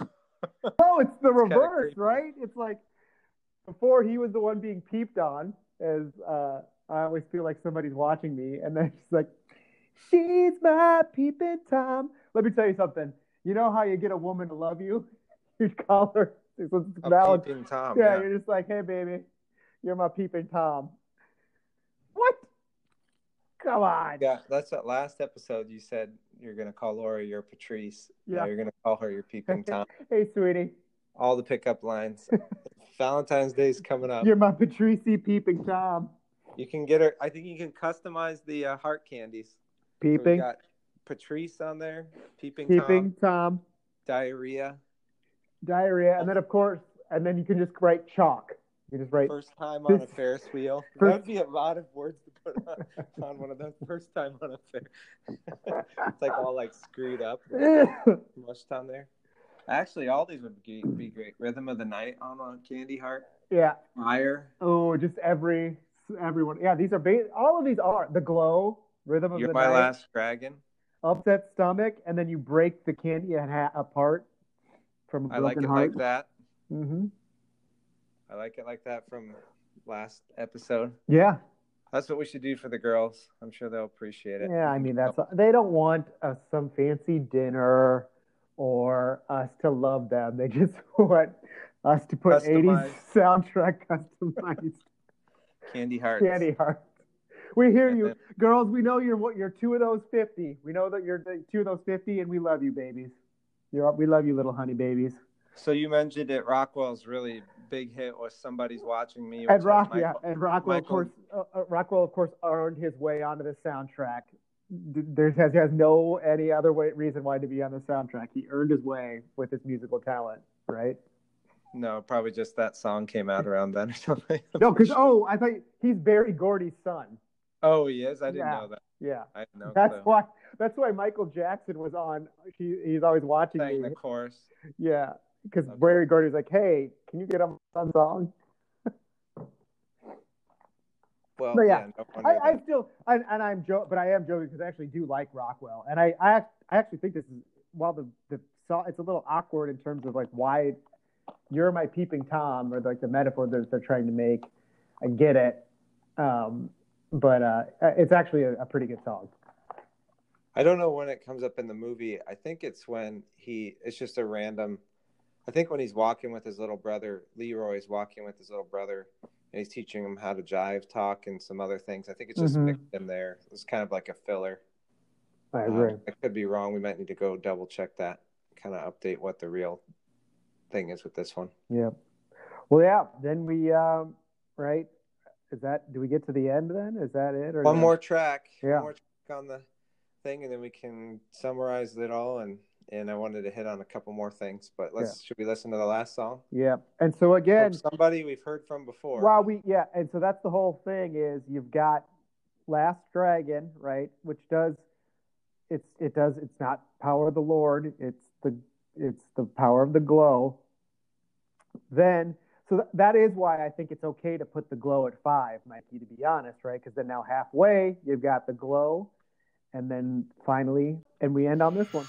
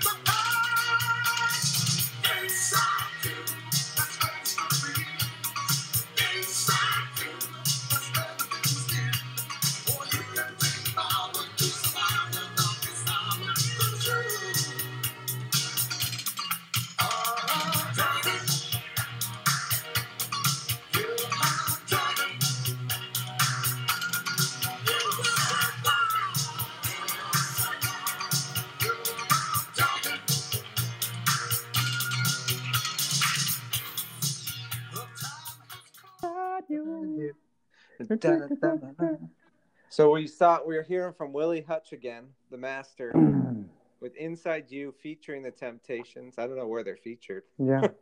I guess in the chorus. Maybe they're talking. He's a master. That's the best intro. Wow. Of any song. We cut like a 3-minute intro. Well, you say 1:30 before the rhythm comes in, and the rhythm comes in another minute 30. Then he starts singing. So again, now he's talking about the overall movie. When I listened to this the other day, I go, what a contrast, right? If you're talking about, and I forget the names from the Revenge of the Nerds soundtrack, where it was just the Revenge of the Nerds song, right? Where they had no idea what the movie was about, and there's nothing. Yeah. Contrast that with Inside You by Willie Hutch, where he is literally saying the plot of the movie in the lyrics. Yeah, but I mean, there's not a ton of plot, so yeah, I know, I understand. But I'm just saying, like, if you look at those two juxtaposed, Willie Hutch totally had the inside baseball knowledge of like exactly what the movie was, and then wrote a song as the last track on the song that is literally a summation of the movie. Yeah, a couple of songs for sure. Yeah, I think I would put the glow at the end. Mm-hmm. And put this one up in there. I'd move Rhythm of the Night. Yeah, but think about it. They're cooling you out, but they're still giving you an upbeat thing to think about.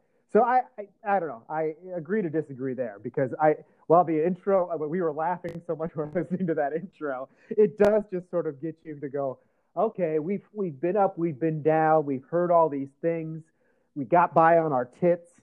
And now we're kind of in this mode, and then we're just going to do a summation, right? So we can take the knowledge that we earned and learned from this movie or from listening to this soundtrack and go use it in the world.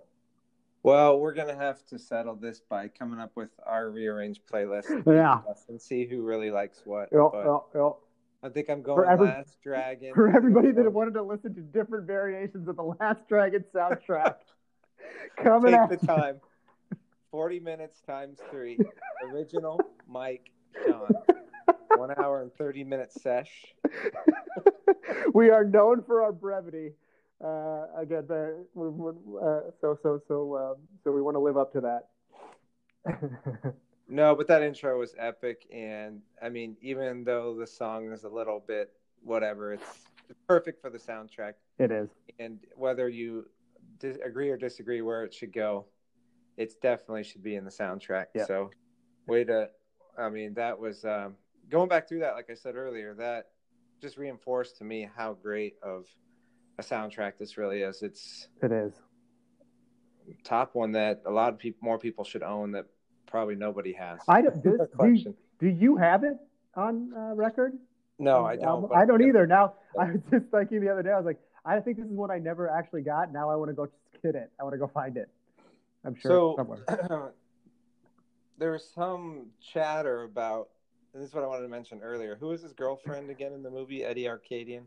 I mean, her name's Angie, real name, and Vicaro. I don't think she ever said that. She just called her Angie. But in a couple other episodes, we talked about songs within the movies. Mm-hmm. And he's trying to get her, Eddie Arcadian is trying to get her to be a pop hit. Yeah. And there's 2 songs within the movie of hers that are really good. One's called Dirty Magazines. Dirty Books. Dirty Books. Yeah. Yeah, and they should have put that on the soundtrack. In my opinion. So maybe I'll add that into my mix too, of where that one goes, or her 2 songs go. But there's definitely some chatter when they re-released this on CD that they kind of missed the ball by not throwing the tracks in the soundtrack. And I'd have to agree with that. And I think so I'll say it right now. And then the other one they do for her is Test Drive, which is more like a 50s style song. the dirty books is supposed to be bad, right? But Vanity, Laura Charles is listening to it and acting like it's bad, but it's actually a really good song, the dirty books. So yeah, there's two of those in there. And I was gonna see what you were gonna do. So if you're gonna do the one that I think you're gonna do, then I'll tell you I was gonna do this opposite. So I would say Dirty Books is my Takashi. Oh, really? Wow. Yeah, just because I already know what the is gonna be, so I'll just do this one. If we Why? want. What's the other one gonna be? Oh, what's your Takashi song? Oh no, now I feel like I'm missing something. Oh no, it's all right. What? Does it have to be a song that's in the movie that's not on the soundtrack? I mean, typically, but you can do whatever you want.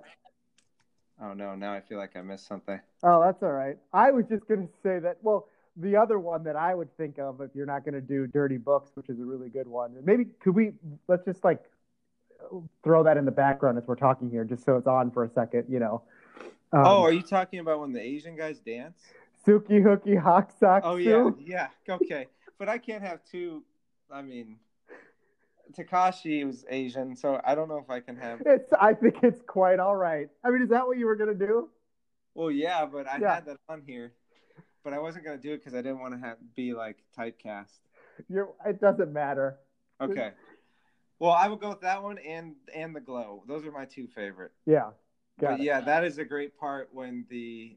I guess I always thought of the Takashi. Sorry, we should explain. I think I always thought of the Takashi song would be the thing that's that's not on the soundtrack. Yeah. Okay. Then it has to be that one. Yeah. Yeah.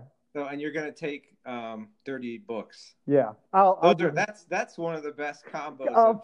What about a 1-2? What about an entire alternate soundtrack, a 1-2 combo of Suki Hooky Haksaksu and Dirty Books? Yeah.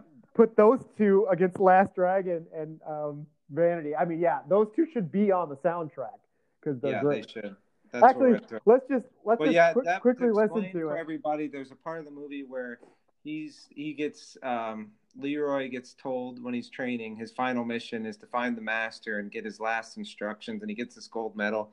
He finds the master, and it's at this fortune cookie place, and three guys that help run the business are out. They just walks up and they're like soul Asians, because they like talk soul and they love soul, and they're having this. They're doing like it's like a reverse thing because then they're acting like he is actually Asian, meaning Timac, and so they're that might be the best part of the movie as well. Yeah, that dynamic that Timac is African American and he's more like Asian, has an Asian aesthetic. Yeah. Martial arts, and then these guys are more into the soul stuff, and they're actual Asians. Yeah. But it comes up to him, and they're doing a dance, and the song is great. The dance is really good. There's a group watching, and it shows the dance for like longer than it should regularly. Because it's 2 minutes of dancing. Yeah. But that song is called, and maybe let's just play it if we can a little bit. Called Suki Hooky Hot Saki Su by Raw Dog.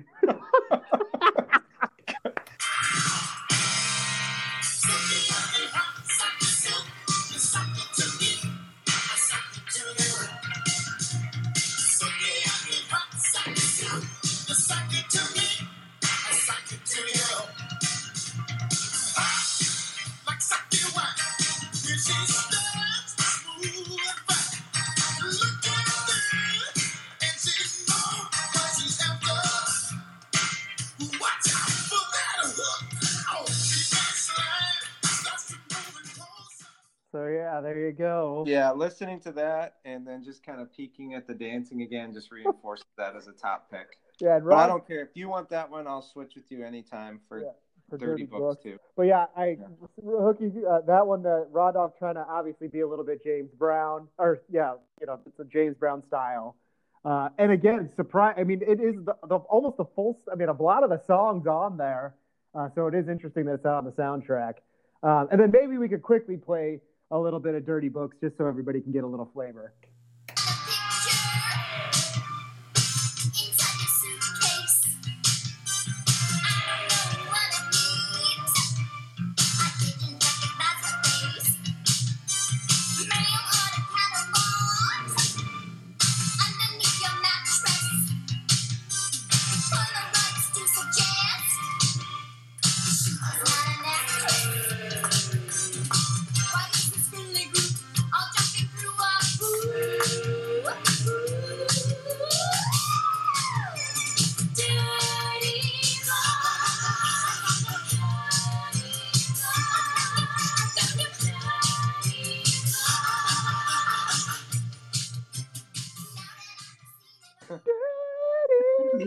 I found him.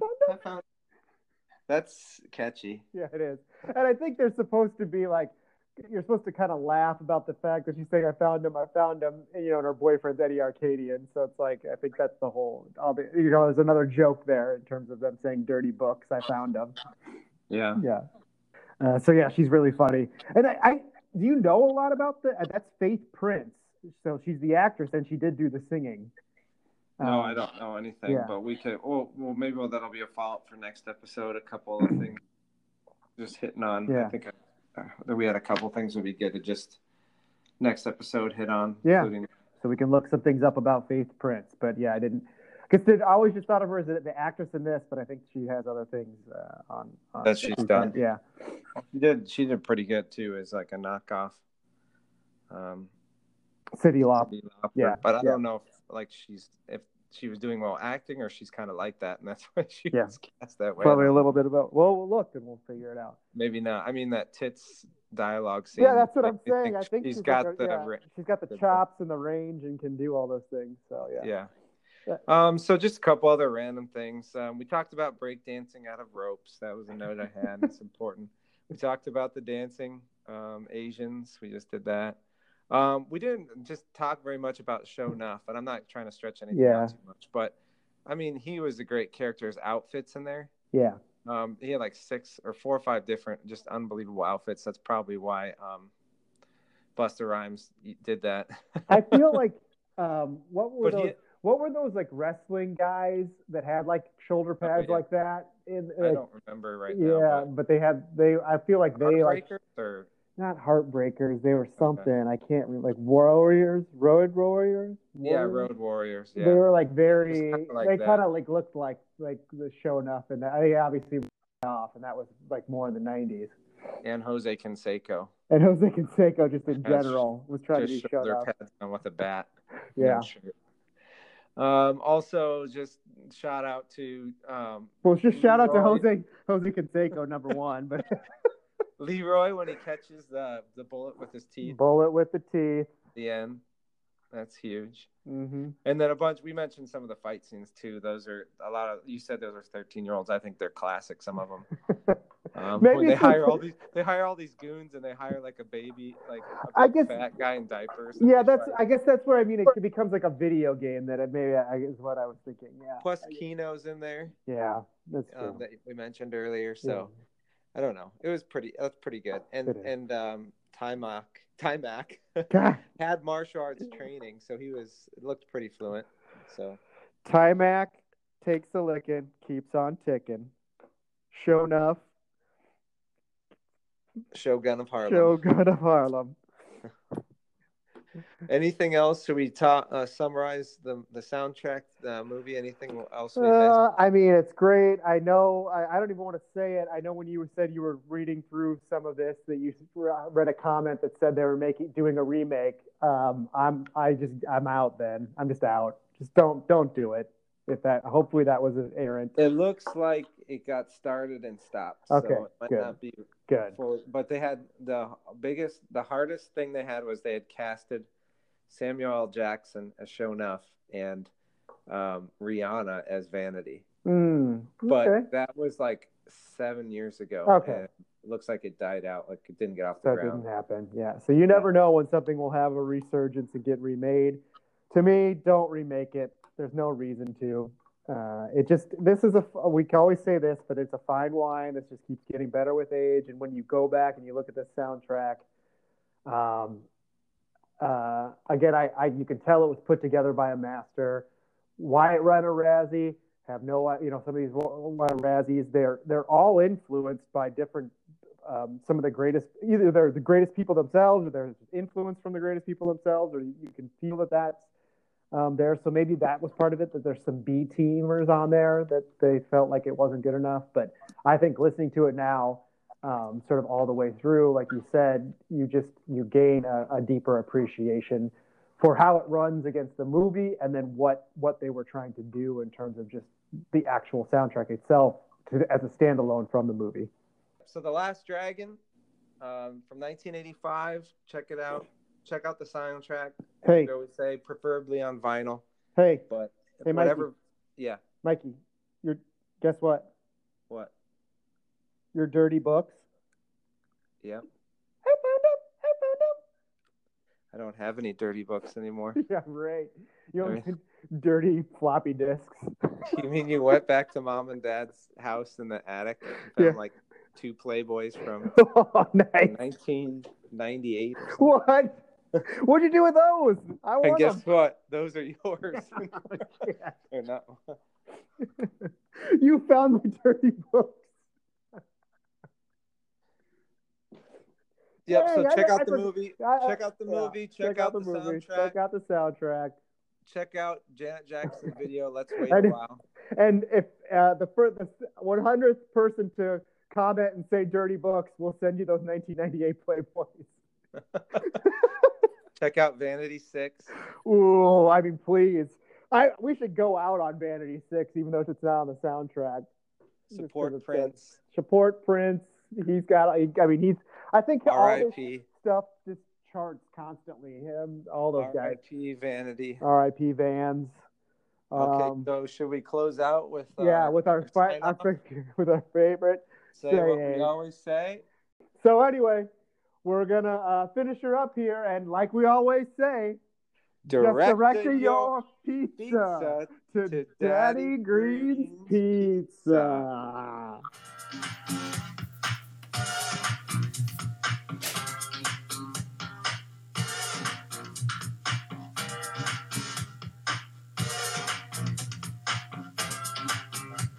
That's right, pleased to meet you. I still won't tell you my name. Don't you know